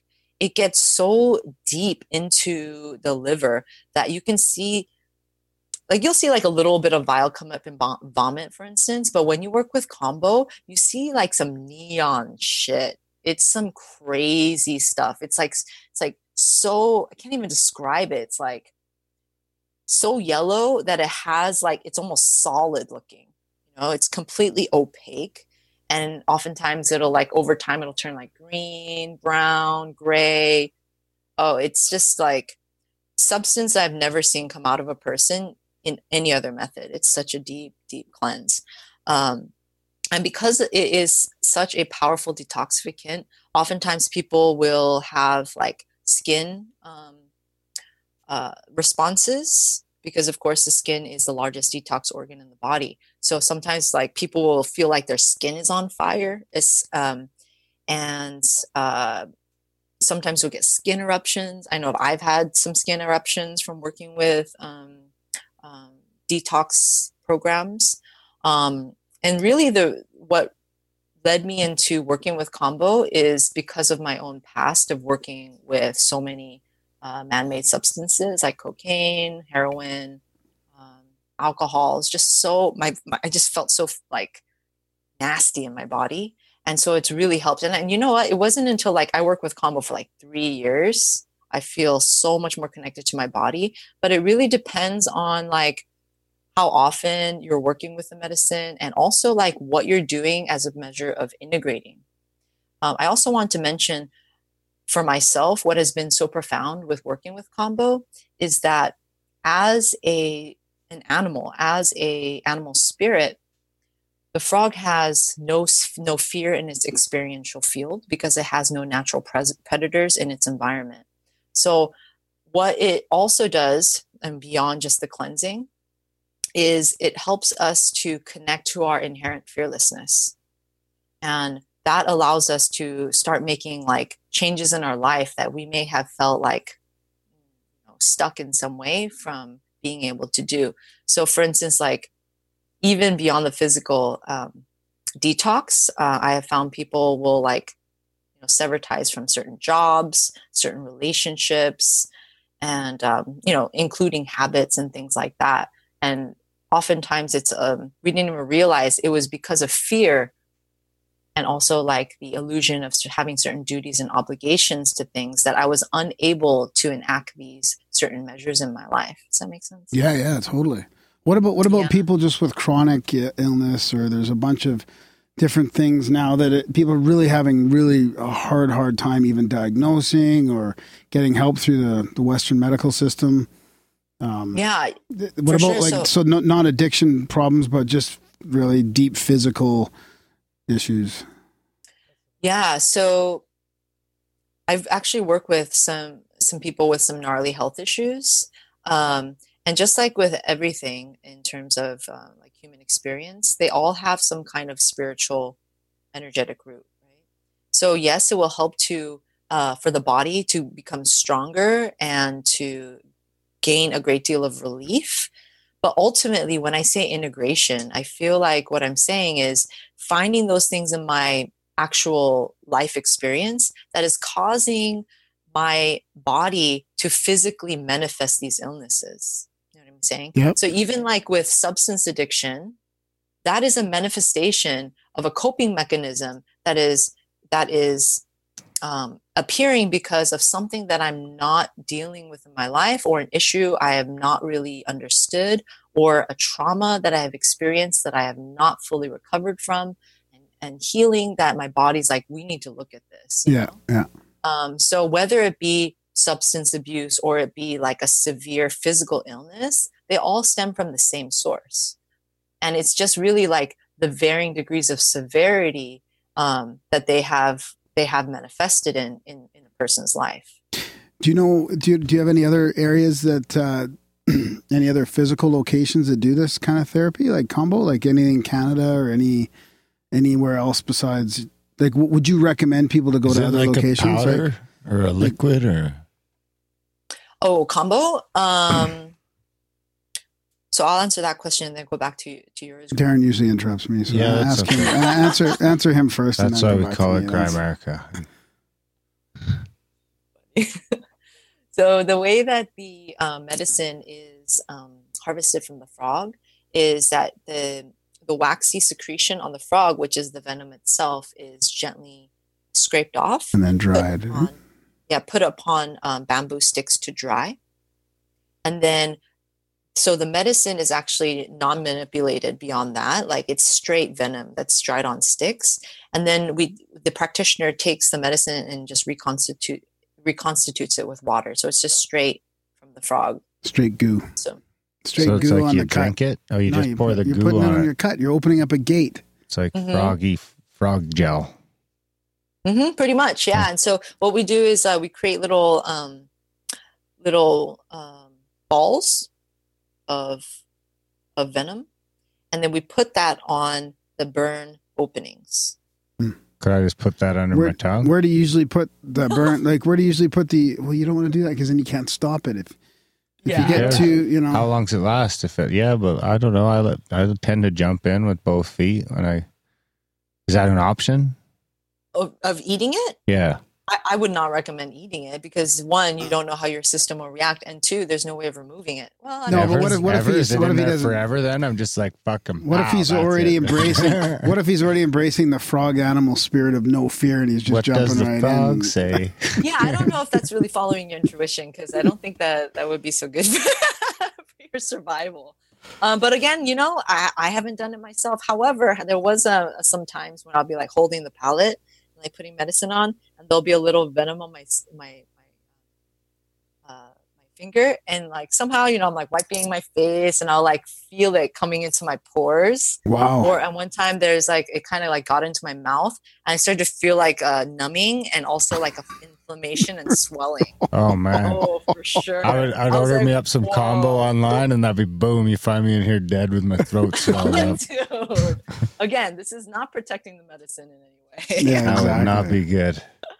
No, it's okay. We'll hide it and say it was something else. We would never blame the bread. Never. Fucking gluten. But you were asking Graham about other places to get medicine. Yeah. Were you asking specifically like where can we get? Like in Calgary? Hey, dude, I'll fly to Calgary. Do we buy it by the stick? You can. Yeah, it's totally legal. You can purchase it online, like everything else, right? It's just that I would be wary of like knowing what to do with it. Yeah, I'm gonna put some on Graham's coffee, bulletproof coffee. So there are people doing it all over the place. Then. Is there like Is there like a spot where you burn yourself? Do you have a scar? Yeah. So the tribes, like the tribe that I use, or I get guidance from a great deal is the Matses, and they. Sorry, we couldn't hear. Yeah, we couldn't hear that. Tribe. What was that? Oh, excuse me, the Matses. Okay. And they generally will, for women, they'll put the combo on the leg, and then men will generally do the arm or the chest. But as a practitioner, it's really anywhere you feel kind of intuitively called to do it, and where there's a lot of like blood flow. And it's not going to be a place where, you know, for instance, for a woman, if you got it on your leg, but you wear like high ankled boots or something, it's going to like cause some damage to the area, and that can cause like inflammation or irritation, which might even lead to infection, you know? So it's just choosing a place that seems good for you. But really there's no right and wrong in terms of where to place the medicine, because people put it on the chest, I put it on the back, on the neck, anywhere on the arms. It's just certain places, you know, like, I don't know if I do the fingers because there's a lot of like washing of the hands, which might cause irritation. And there's also like the skin is really thin in certain places. So the burns might be more uncomfortable, and, you know, blood flow is, you know, lesser in certain areas, like the feet, for instance. But really, there's no right or wrong place. Okay. Want it to be someplace you can reach, so you're not like, yeah, you can't get it off. That would be a smart thing for sure. But if people have requested for me to place it on areas where, for instance, if they're having pain in a certain area, they like to have it placed there. I think because it brings like more localized focus to that area, energetic focus to that area.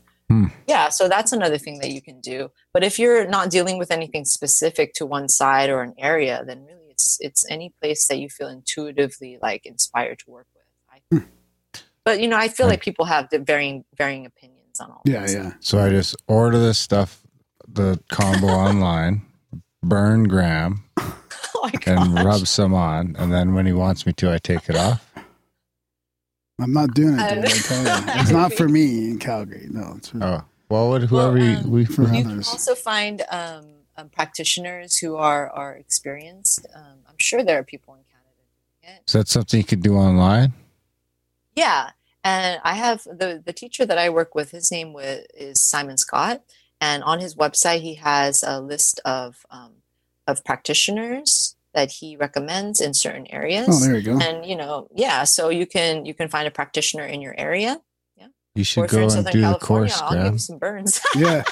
We'll do that California trip. And you should do the course so you could be the combo guy, the local combo guy.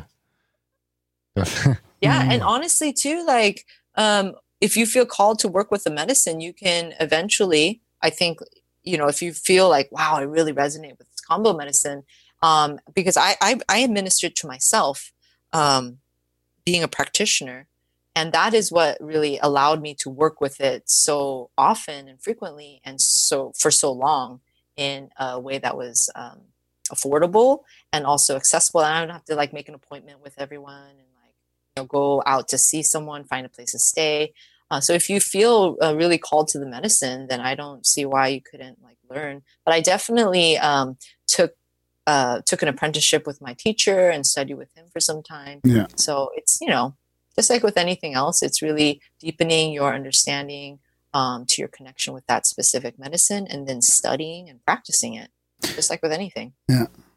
So then how important after that is like the physical practices of stuff? Like, you do Tai Chi and yoga and all that. I mean, I found yoga to be super beneficial. I mean, we're going to do a whole show on it. Although I have to admit, I've been totally out of practice. I haven't been like on the mat. I do more yoga than you in these 7 or 8 months. So I seem to go through these phases where I'll go like a few years, like as soon as I get back into it, I'll get back into it. But then I have a hard time when I stop getting back on the mat for some reason. It's really weird. I have this.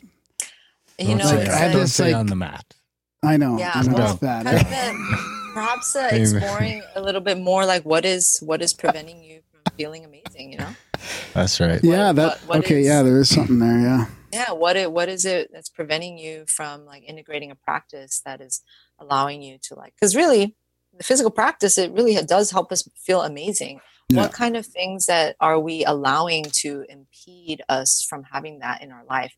Is it like this kind of the illusions, of course, of like duty and obligation? I've got so much to do. Well, do you have so much to do that you compromise on your own health and well-being? Mm-hmm. And Dungeons and Dragons. Yeah, like what? It's getting in the way of my yoga. Because that's also do it during. What's that? You could do it during yoga and Dungeons and Dragons. Like a new fad. Yeah. The dragons do. I've done a little bit. I've done some leg I don't stuff. know what Dungeons and Dragons entails. So. That's okay. That's good. Don't leave it at that. It's just a new thing that happened to correspond with my stopping of the yoga. I used to not know until we figured out that ground. Okay. Yeah. Okay. I was hoping Darren wouldn't pick up on that, but he did. So I'll admit it now. It's heavy, heavy role playing. Where you would call it an coping mechanism Oh, I couldn't hear that. Conveniently. Is it getting to a point where you would call it a coping mechanism or an addiction? Oh, maybe. Yeah. Definitely. He has like as hard as that is 212-sided dice or whatever the fuck they are. It's fucking crazy. I don't have to. No, you come go on. through and just like feel really shitty, and then be like, "Wow, I need to get back into the practice." Being Graham ain't so bad. Like sometimes we're like so stressful on ourselves when it comes to practice. Like I have to do it this time. I have to do it for this many hours, and like we stop to like lose the joy in it. Yeah, If that's happening, then I feel like, well, of course we don't want to practice anymore. Yeah. It's a killjoy. Yeah. And instead we start to go into other practices or activities that we do find enjoyment in again. And so I think, besides looking at it and being so serious about, why am I deflecting from my practices? Like, is it fun for you? That's a good point. If it isn't, then freaking find something that you enjoy. Yeah. That's why we're here. And I find a lot of times too, a lot of practitioners can become really serious. And when I guide a yoga practice, I focus on like really feeling amazing, Mm-hmm. And if that's not the center point of your practice, then, it's very easy to fall away from it. Mention some of the benefits too, though, of it, because I found it helped me be present, really, like having to listen to the teacher, listen to your body, focus on your breathing, really, really stay present. Like if you're not present, you're kind of just all over the place, and it would be very noticeable to yourself. Sometimes I just lie on the floor on my back. Yeah, that's fine. Stretch too, my arms out. Yeah. And, aside from all the other practices, like when we work with like psychoactive medicines or even like physical medicines like combo, honestly, like the physical practice of yoga, for instance, or Tai Chi or Qigong, those have really been the cornerstone of my own life and practice and journey, because that's the time when you're like quiet with yourself, and you are able to examine your life and examine your body, examine like, how do you think about yourself? How do you speak to yourself? What is my attitude when I find myself in a challenge? Like really your physical practice is a microcosm of those things in your life. And it's outside of all the distractions. Like when you're in combo, when you're in a ceremonial combo, like you are deeply in effect of this outside thing. You're connecting to the frog, which is something outside of you per se, and all that, but you know what I mean? It's like totally outside your physical embodiment, and you're connecting to that. But in your physical practice, this is you. And that's oftentimes why I feel like people kind of shy away from that practice, especially as they go deeper into it, because they're becoming more sensitive. So maybe you've come to that place in your own practice, Graham, where you're becoming more sensitive and you're starting to tune into more of like how you really speak to yourself and what's going on in your mind. Because I feel like that's the most challenging thing. And ultimately, that's what we all want to explore more of, at least in the spiritual sense, is like, who am I when I don't have all of the other things that are distracting me? Yeah. Like, like my job, my responsibilities, all the things I do for fun, all the identities and the personas that I give myself. And if it's just me on the mat breathing in my body, like who am I really? And then we really get to become deeply acquainted with that. Of course, there are all the physical benefits. And that's, again, something that's very important, but really it's a side effect of what's happening inwardly, which is a deepening a connection to myself, And so when I guide yoga practices, a big part of it is like really noticing, how do I speak to myself? What voices arise? And so a big part of my understanding, my connection to the yogic practice, the physical yoga practice, is yoga chitta vritti narodaha. Yoga is the stilling of the mental chatter. The way I understand the mental chatter is the voices of everyone else. When I go into like a really difficult pose, or it's a pose I've never done before, and I start to realize, oh, I have these self-doubts, or I have this self-consciousness, or I feel weak, I feel fear, I feel competitive. All of these voices, that's what I find to be tremendous in my journey of awakening. Like, oh, what is that? Why are those things hindering me on my path? Oh, yeah, that's a good point. Yeah, instead of it being, positive, I can get through this, or breathe through it, or focusing on all the little positive things. Yeah.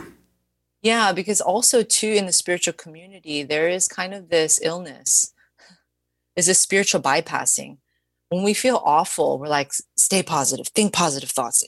But we're not really looking at what is it that's making me feel awful, And so, I mean, this, I think, is much more advanced later on in the practice. And perhaps, again, that's where you're getting to in your own practice, is like the physical elements. Okay, my body has become strong enough to do certain poses. Now I'm getting to a point where I can start to connect it to something deeper. Examine, okay, now I can start to examine, like, whose voices are those? Yeah. It's usually the voices of our parents, our friends, our, society, our culture, our government, social programming that's really coming up. Like, you're weak, you can't do that. Oh, you're overweight. You need to work on this, that, and other, right? Yeah. And so these are the things that can come up that we can really start to examine. And then also, I feel that we are supported with other options as well, because I feel a lot of times people fear looking at those things because once they look at it, it's like, okay, now what do I do? You know what I mean? Yeah. Okay, well, now what do I do? I realize I feel really shitty in my job. I feel really shitty in my relationship. I don't feel completely fulfilled with this, that, and other. And so they're fearful. We are very fearful of looking at those things because okay, say, well, what do I do now? Yeah. Yeah. How do I get And out so of that?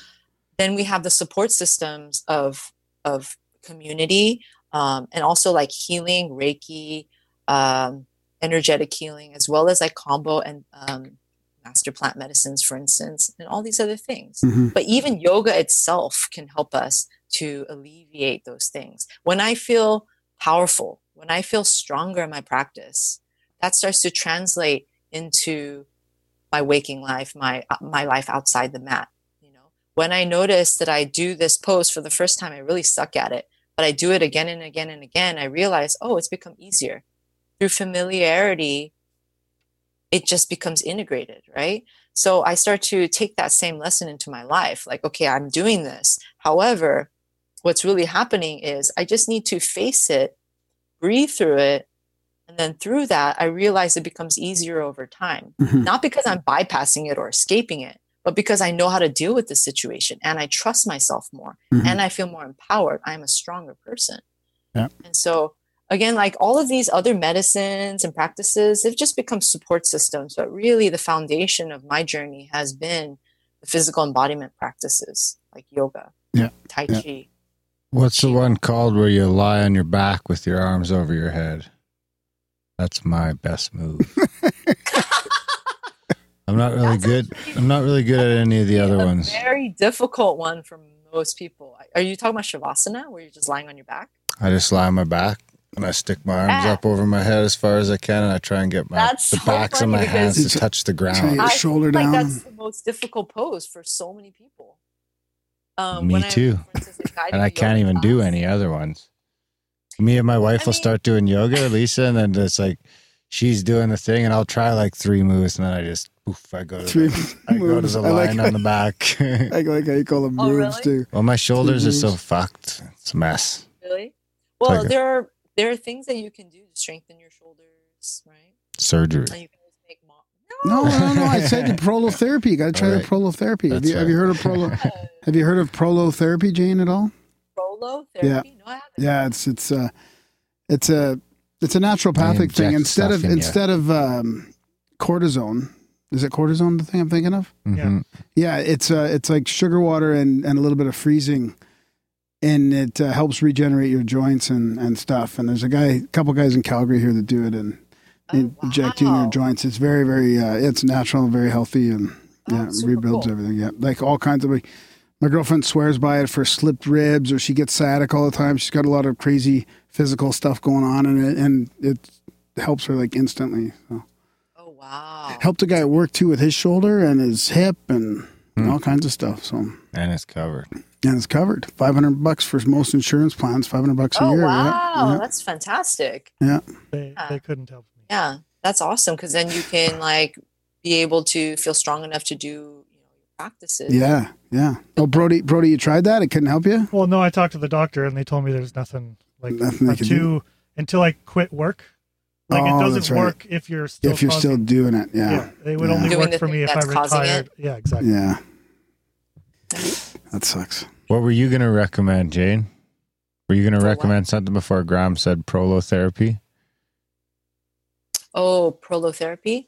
Well, I mean, there's certain modifications that you can. It really depends on what the actual issue is, of course, right? If there's inflammation, I think it has a lot to do with diet. What's your issue? What's your issue? My shoulder is a mess. No, a mess is very vague. It just grinds. It hurts all across my chest. It'll tighten up all those muscles and it just rips it all. It hurts. Well, I mean, like massaging, it helps sometimes, or stretching, it helps. Like yoga helps. That's the main reason I do yoga, is because it kind of loosens everything up in there. So it looks like there's a lot of tension, right? Tension and tightness. So generally that has to do with stress, or are you sleeping well? And we're going to have to go back to it, like the coffee. That's going to cause a lot of tension, right, in the body. Huh. So, I mean, it's most things in the body and in. I thought I smoked enough weed to offset the coffee. But I know I've been there before where we're in this kind of cycle where like He swallowed the spider to catch the fly. Yeah, something like that. Sure. You know, we get this relief, but then we're like kind of so inebriated that we need to like drink a lot of coffee to wake back up to get the system going again. And then we're just down on this crazy roller coaster. So that's why I choose not to hair the dog. Yeah. Yeah. That it just takes me down this crazy spiral and I can't get out of it, you know. That's what whiskey does to me. Oh, the crazy spiral? Yeah. Oh yeah. It can get pretty fucking carried away. He ends up on acid and ecstasy at the same time in the middle of his long. No, I'm just kidding. He's allergic to whiskey. He breaks out and a bunch of psychedelics. Really? No, I'm just kidding. Firewater. I break out in all sorts of terrible things. So not a lot of good comes. So before we run out of time, let's try and get on to some sort of bigger topics and stuff, because you're interested in work like, you know, you mentioned the Vedic astrology, and I was going to ask you about like the 2,000 years out of date thing, and like and why those dates are out of date. Is that because that was generated based on a sort of a man-made calendar that doesn't match with the true cosmology, that kind of thing, or? Well, that's definitely what's going on too. Like as an example of that, the man-made calendar and how or not man-made, but made. Yeah.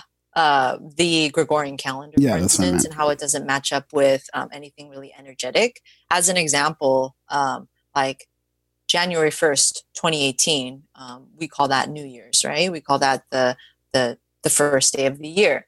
But energetically, it was not a time that was conducive for starting anything new, you know? So because it is kind of this arbitrary date setting, and we're like, oh, because of this Gregorian calendar that says this is the first day of the year, we're going to put with it those activities that seem to be newness and starting new regimens. But actually, energetically, we're not being supported in starting new projects because it's actually in the waning phase of the moon. You know what I mean? Because this year specifically, I'm talking about New Year's Eve, I believe, was the full moon. And right after the full moon, we start the waning cycle, the cycle of decrease, closing down, being like more introspective and being more private and things like that. And yet, because the Gregorian calendar is set to 1/1/2018, we have this like cultural mindset of like, okay, time to go to the gym and start this new program. And so we're kind of like fighting against the energy that is there. Oh, that's really interesting. Yeah. So what about the equinox? Is that a good day? Exception. What's that? What about like the equinox coming up? Is that a good day to start something? So the equinoxes and like the solstices, they're actually based on the amount of sunlight that is reflected on the earth, right? So that in itself is not so much connected to like the Gregorian calendar system. It's actually connected to something astronomical, right? So that would be because that always shifts, right? It's never the same each year. It's kind of, it can go 3 or 4 days past. Yeah, that's it. Yeah. It's specifically connected to to astronomy, right? Yeah. The physical amount of sunlight. Whereas January 1st is always January 1st, and it's different than it's just an arbitrary date set by the Gregorian calendar. You know, it'd be interesting to see. If anything, New Year's should be on Christmas. What was? Well, actually, New Year's should be on December 21st. Well, if the New Year, it would be connected to like the astronomical New Year, right? Yeah, like it should be the first sun after the solstice or something. That would make more sense. It would be the first new moon after the winter solstice. Yeah. Does anyone do that? Around Christmas. Yeah, I was gonna say if there's in India, they call it Makara Sankranti. It's connected to the first new moon in Makara, which is the zodiac of Capricorn. Makara Santa Marte. Like, wouldn't it be really interesting to see what New Year's did line up the closest with the actual thing, and see how people did on the resolutions that year? For sure, yeah. And so what I do is I provide like a new moon reading for my followers every cycle. so that we know like what celestial lessons are opening up for us during that time. So, for instance, like going back to like the New Year's thing, you know, not being so particularly stuck on January 1st having to be the time to set New Year's resolutions. If we were to start our New Year's resolution, let's say on a new moon cycle, then that phase is waxing. So by appearances, the moon is becoming more and more illuminated, right? So that's a growing time. And so new projects and starting new beginnings and things like that is really being supported during that time. However, this is the same case in every lunar cycle. So we don't have to wait like a year to start new projects, right? So right now, being in a waning phase, although I do want to say that right now it's the 29th, is it? Yeah. Because I know that the podcast will be out later on. Yeah, and that's I don't want people Yeah. to be thinking, oh, this is the waning phase. Yeah. So today we're speaking in the waning phase of being the 29th. But just being more weary of like what, or maybe just more aware of what part of just even the lunar phase we're in can help us to make better decisions about when it's good time to start things or end things, right? And just in that practice alone can help us feel much more connected to a larger picture.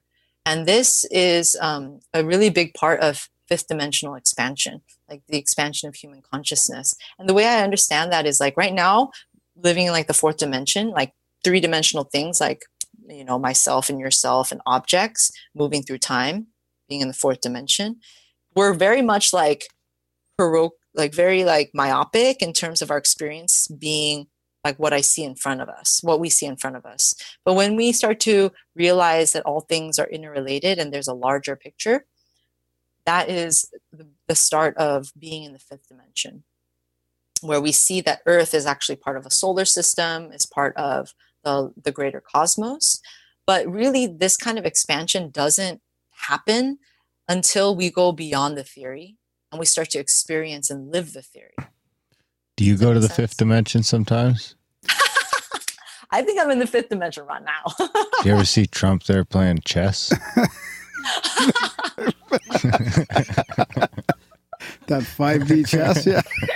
Oh my gosh. That's pretty good. Well, in the fifth dimension, Trump is my brother. Oh boy. So, yeah, that kind of gets into like Nassim Harame's work That's a little it. bit, doesn't it? We just went alt-right again. Yeah.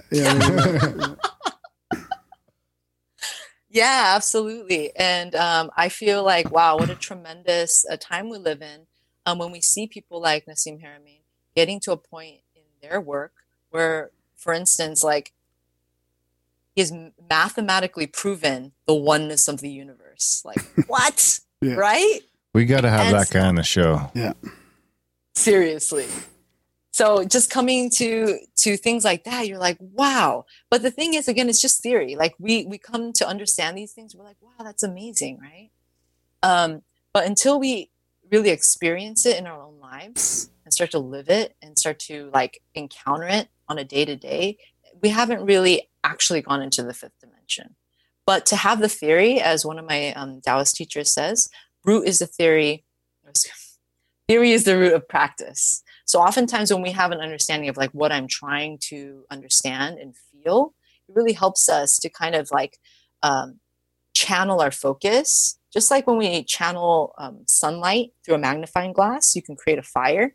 It becomes a lot more powerful when it's focused into a small space. I feel like theory really helps us to do that in whatever area we're doing. Like, for instance, in understanding oneness. We might have the theory of oneness as it is already mathematically proven, but do I really feel it, and start to recognize, am I able to make eye contact with someone and feel like they are my brother, they are my sister, and that is actually me, and I am them, and start to really experience that. And the thing is, if we don't, then we know that, hey, I know where I'm at, and I know where my practice can lead me. And when we start to recognize how far I am or how disconnected I am from that feeling of oneness, then I feel that our healing process makes a lot of sense. Like now working with ayahuasca makes sense. Working with Kambo makes sense. Doing yoga makes more sense. Yeah. It goes beyond just like physical health, but like really what we all want to achieve on a spiritual level is that integration of our true oneness to all things. And to know that there are things out there, and they always have been there, that is and are supporting our expansion toward that experience of oneness is super profound, right? And sometimes it takes more of a maybe it takes more of a scientific explanation, like what Nassim will do to really help open up that other bunch of people that really kind of would rather have that technical aspect to then, like you said, be able to picture it and then be able to feel it after that. I agree with that, because even when we start to actually look at yoga philosophy and the teachings of yoga that go so beyond just the physical practice is actually very young in comparison to the larger philosophy. It talks about how we're all unique composites of the same elements, right? So we've got air, fire, water, and earth. We all are a unique composite of those elements. And because of that, we will all have a different predisposition to different elements. So for instance, for those people who are very air predominant, they're going to be highly intellectual.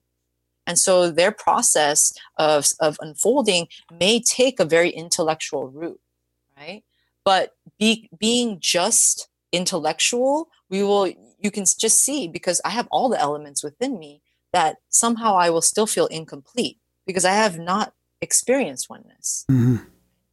So for some people, they may not be so intellectually oriented. They might be more like emotionally oriented. Like water. That too.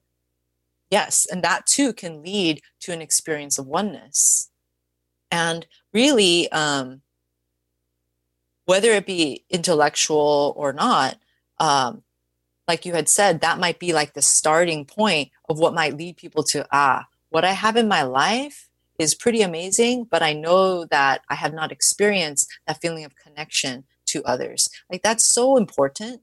Like, so what? I'm really intellectual and I can understand things in theory, but if I don't feel connected to the person that I see right next to me, or walking down the street, I don't feel like, I want to make eye contact and say, hey, what's up, brother? Hey, what's up, sister? Like, there is something there to be investigated. Mm-hmm. And so just knowing, and I want to just make sure to emphasize, knowing that if you do feel that disconnect, it's something that we can use as a starting point, being like, okay, this is where I'm at, and not to feel any shame or guilt in it, but know that that's part of our journey. Because that's how it was for me. I was severely disconnected with people, and through that process, through my own unfolding, man, it's become so tremendous, like what life really is. And to realize that life for me has been this journey back home, this journey back to a realization that all really is one and is completely beyond just that theory. It's a real deep sense, like a heart sense connection, not just like a heart sense connection. It is a heart sense connection, Yeah. Wow. So FNA. Is there, before we get into how people can, contact you and how sort of how they can actually participate and all that, what, do you have anything else you want to share about that before we kind of start wrapping it up? Maybe to speak a little bit on Vedic astrology. Mm-hmm. We had started to talk about how, it's like 2,000 years old, 2,000 years out of date, this Western system. Mm-hmm. The reason why that part of it is important for me to address in my own work is the fact that when we are actually back in alignment to current astronomical phenomenon, we can literally start to feel the celestial energies at play. And that in itself helps us to experience this fifth dimensional expansion. Because there's one thing to like, let's say in Nassim Haramein's work, to understand the oneness in theory.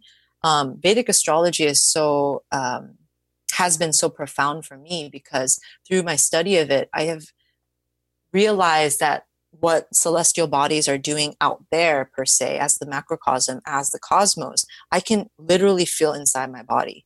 I can literally feel in my experience with others. And I can start to see that what is happening is that the energies out there and that correspond to my own energetic body are just all of them in a process of evolution. So when I become acquainted with what those energies actually are myself, I can start to really make sense of my own psyche and like what is happening on a day-to-day when I encounter someone. Like, oh, I went through this experience and man, I was kind of shitty to that person. Okay, what is that energy? Okay, that's energy of Mars. That's the energy of Saturn, energy of Venus. And I can start to see that what's happening is that the universe is providing these opportunities for me to work with that energy for it to evolve, because that's what's happening. And through this process, the energies become alive. You know, it's not something that is just like in theory, okay, Saturn does this, Jupiter does this, etc. Now I can start to feel it alive in myself. And then this for me has been tremendous in my becoming aware of what is even the fifth dimension, you know? And you can kind of think that they're the way these other planets and these celestial objects are interacting, I mean, the energy does physically shift, right? I mean, there is different electromagnetic spectrums and different things going on physically. So it is interesting how that interplays with our body and our consciousness. Absolutely. It's just hard to picture. Really it's hard to picture, but there's something there. But we're also assuming around Earth. Oh, come on. Don't even go there yet. Yeah. Yeah. And I mean, everything is at play. It's just that this is like the most immediate macrocosm, right? Right. It's like the most immediate macrocosm right. that we can actually study and see. And actually that reminds me, I was listening to the Black Market feed. Sorry, I haven't subscribed yet, but I will. I think it was Randall Carlson. Oh, yeah. Oh, the Black Budget. Yeah, Black Market. We should call the Black Market feed. That's good too, yeah. It does seem to be available on the black market. She found the Black Budget on the black market. Yeah, that's pretty good. The new website will fix all that. She's been on the dark web looking for the Black Budget. Yeah, for sure. When she was buying Toad. Oh my gosh. So yeah, Randall. So Randall Carlson. Yeah, all the Randall you can handle. Yeah, man, that guy is so cool. And just seeing like even like how tremendous his work is in terms of like fifth dimensional expansion or expansion of our consciousness as a human people, as a human race, and seeing like, he talked about the evolution of the planet and the evolution of humanity eventually moving toward being a spacefaring race. Mm-hmm. Right? So a big part of fifth dimensional expansion that I see is that as we as individuals expand and start to become a part of the fifth dimension, really that's how we become a spacefaring race. When we start to expand beyond our localized paradigm experience, our paradigm of like Jane's life, I'm in this room talking to you, and see that in a bigger picture of like a cosmic happening. When we start to all, or at least a majority of us start to all come to a point where, you know, this is what we call in the spiritual like community ascend into the fifth dimension of like understanding, that's when we can start to ascend as a people off this planet. Yeah. And right now, the way that the celestial energies correspond to our energetic body is like sun and moon is here, Mercury is here, Venus is here, Mars, Jupiter, and Saturn, so forth. When we ascend off this planet, we now, physically, have ascended out of the fourth dimension, physically into a larger dimension. Now we are like in space.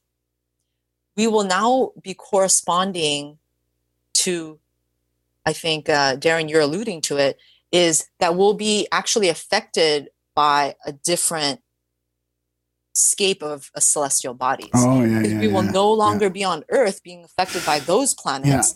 So once we actually ascend off this planet, now we're going to be affected by a larger dimensional scape. Yeah. Does that make sense? Yeah, totally. Yeah, it'll be a different dimension completely. Yeah, even physically. So our energetic body that is right now corresponding with the immediate macrocosm will have a different immediate macrocosm. Well, just imagine if you're on a planet with 3 moons. I mean, that would be totally different. Right. Yeah. Totally. Yeah. And so we will no longer. Shit probably gets crazy on that fucking planet. Yeah. Oh my God. You're like, is it time to renew myself yet? Or you got to wait for all 3 new moons at once? And anything to do with that place. Oh my gosh. Yeah, that'd be super cool. I don't know. I feel like if it's moons, because moons have to do with like our intuition or psychic ability, I feel like that'd be super cool. There'll be other dimensions in terms of our psychic potential. We missed all that. Yeah, you got to try twist your cord. I think we missed did you? on that. Yeah, I dang don't it. know what happened there. All right. Well, I guess it's not meant to share. Yeah, yeah, exactly. Leave that little part out. There you have it. You never get to know the secrets of the 3 moons. Yeah. Unless you watch Chronicles of Riddick. My work right now, I'm actually working on some videos to talk about all this stuff and what's going on in the cosmos, so that people can tune in. Previously, I've been working through articles, but I feel like interacting through video is so much more powerful, because I often talk about like how our experience and what we're conveying is so beyond words. So to be completely limited to, let's say, an article, physical written words would limit us to a certain kind of understanding. So I feel it's time for me to reach out in video form so that it can be more interactive. Yeah. Good. And it's also a little bit faster, it's more free flowing. I'm not like editing and all this stuff. Oh, that's a good point too. Editing's for suckers. So there will be some editing involved for sure, but I can put out a lot more information. Yeah. So do you have a YouTube channel then? I will hopefully by the time this video, this podcast comes out. Oh, yeah, cool. you got a few weeks for sure. So as soon as you have it, send Graham the URL and we'll throw it in. Yeah, I'll throw the link in. I'll have that.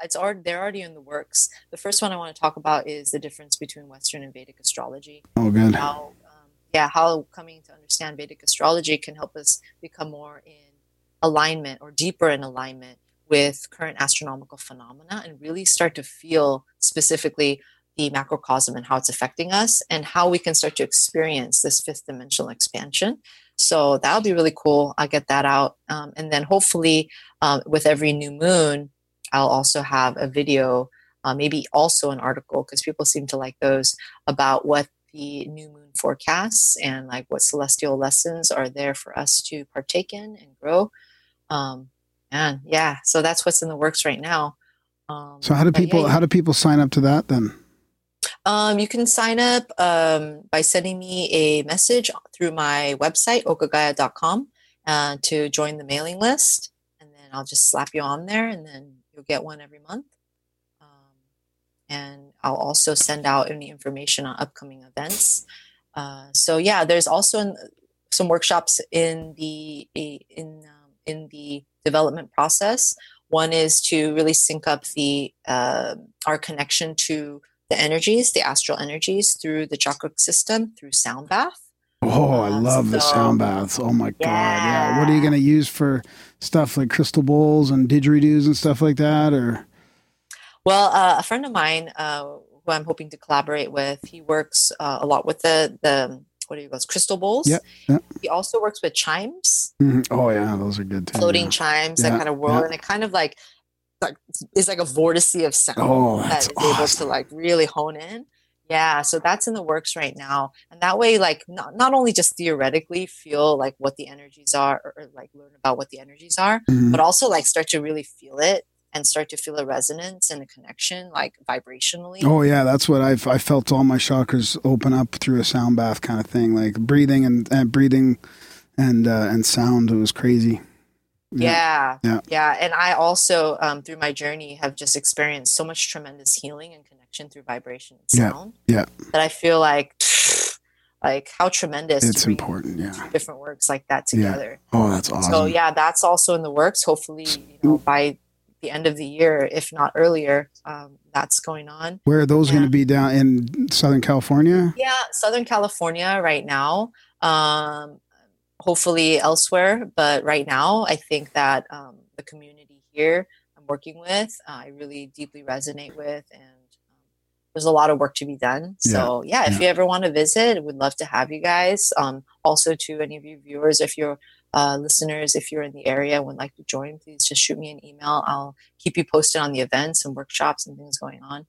Yeah, and if you ever want to attend one of my classes, I'll also have posted on my website like my my class listing, so you can join in anytime. Awesome. Yeah. Tell them Grimerica sent you. Yeah. Yeah, right? Right on. And you know they're good people. Yeah, thanks so much for coming on. Absolutely. Yeah, that was a blast. Come back anytime. Thanks for coming on. And I'm sure we'll send Graham down to SoCal one day soon. Yeah, one of these days. I was trying to send him to Kentucky, but he won't go. Oh, really? No. That was supposed to be a good one.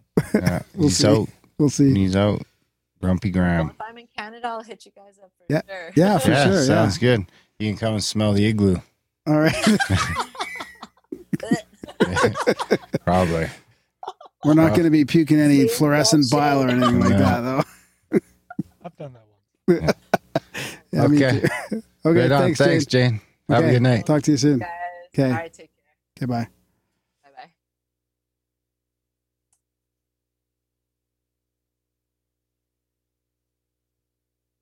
That was a chat with Jane Shin. What do you think, buddy? That was great. That was fun.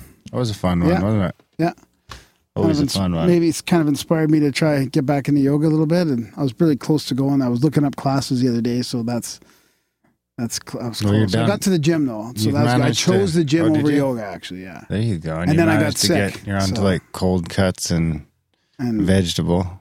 oh yeah, no, that's going good too. Yeah, but I got sick, so it makes you wonder. I should improve your my body's diet fucking- and it's like going, what are you doing? You're withdrawing from What are all you those doing? fucking things. All those simple carbs just going. We need more. I don't think it was the keto fluid. I was gonna say that's called carb sickness. No, I don't think it was. I think It was. Are you it was kidding the me? chemtrail laden No, forest no. fires.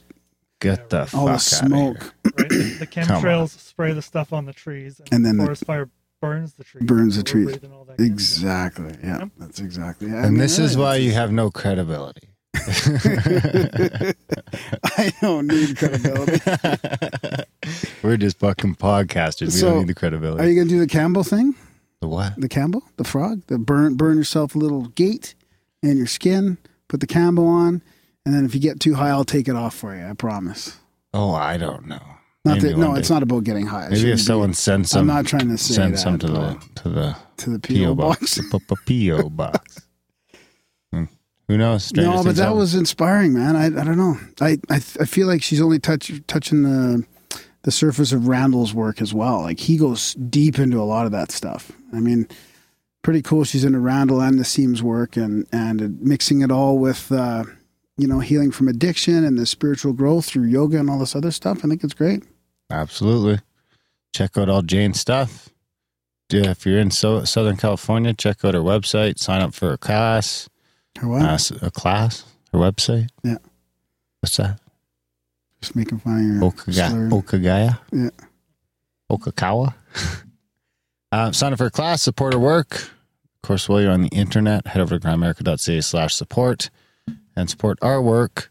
Weekly, monthly, yearly, one time, Patreon, anything you want to do to support us, we would appreciate it because not so many people do. Because you want to become a 1%er. Yeah. And because you're the shit. Anyway, what else you got? That's about it, buddy. Do all the shit in the show notes, please. All the links are there, yeah. Yeah, because we fucking said so. How's that? All right, guys. Thanks for listening, and we will see you next week.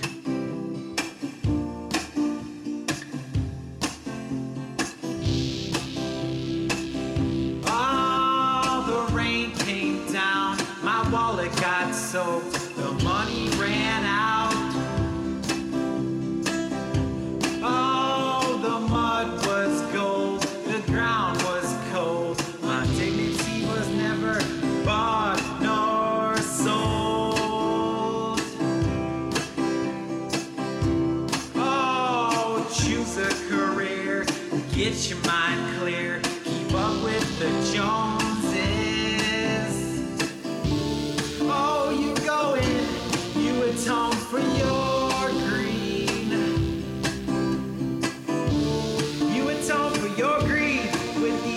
electric messiah. But that's just your publicity stunt. I can see your duplicity in front of your lies.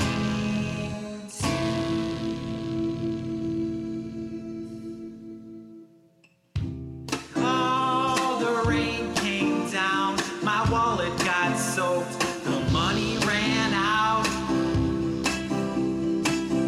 Oh, the ground was cold, the mud was gold, my dignity was never bought nor sold. Oh, choose a career, get your mind clear, keep up with the Joneses. Oh, you go in, you atone for your greed. You atone for your greed with the electric messiah. Oh, but that's just your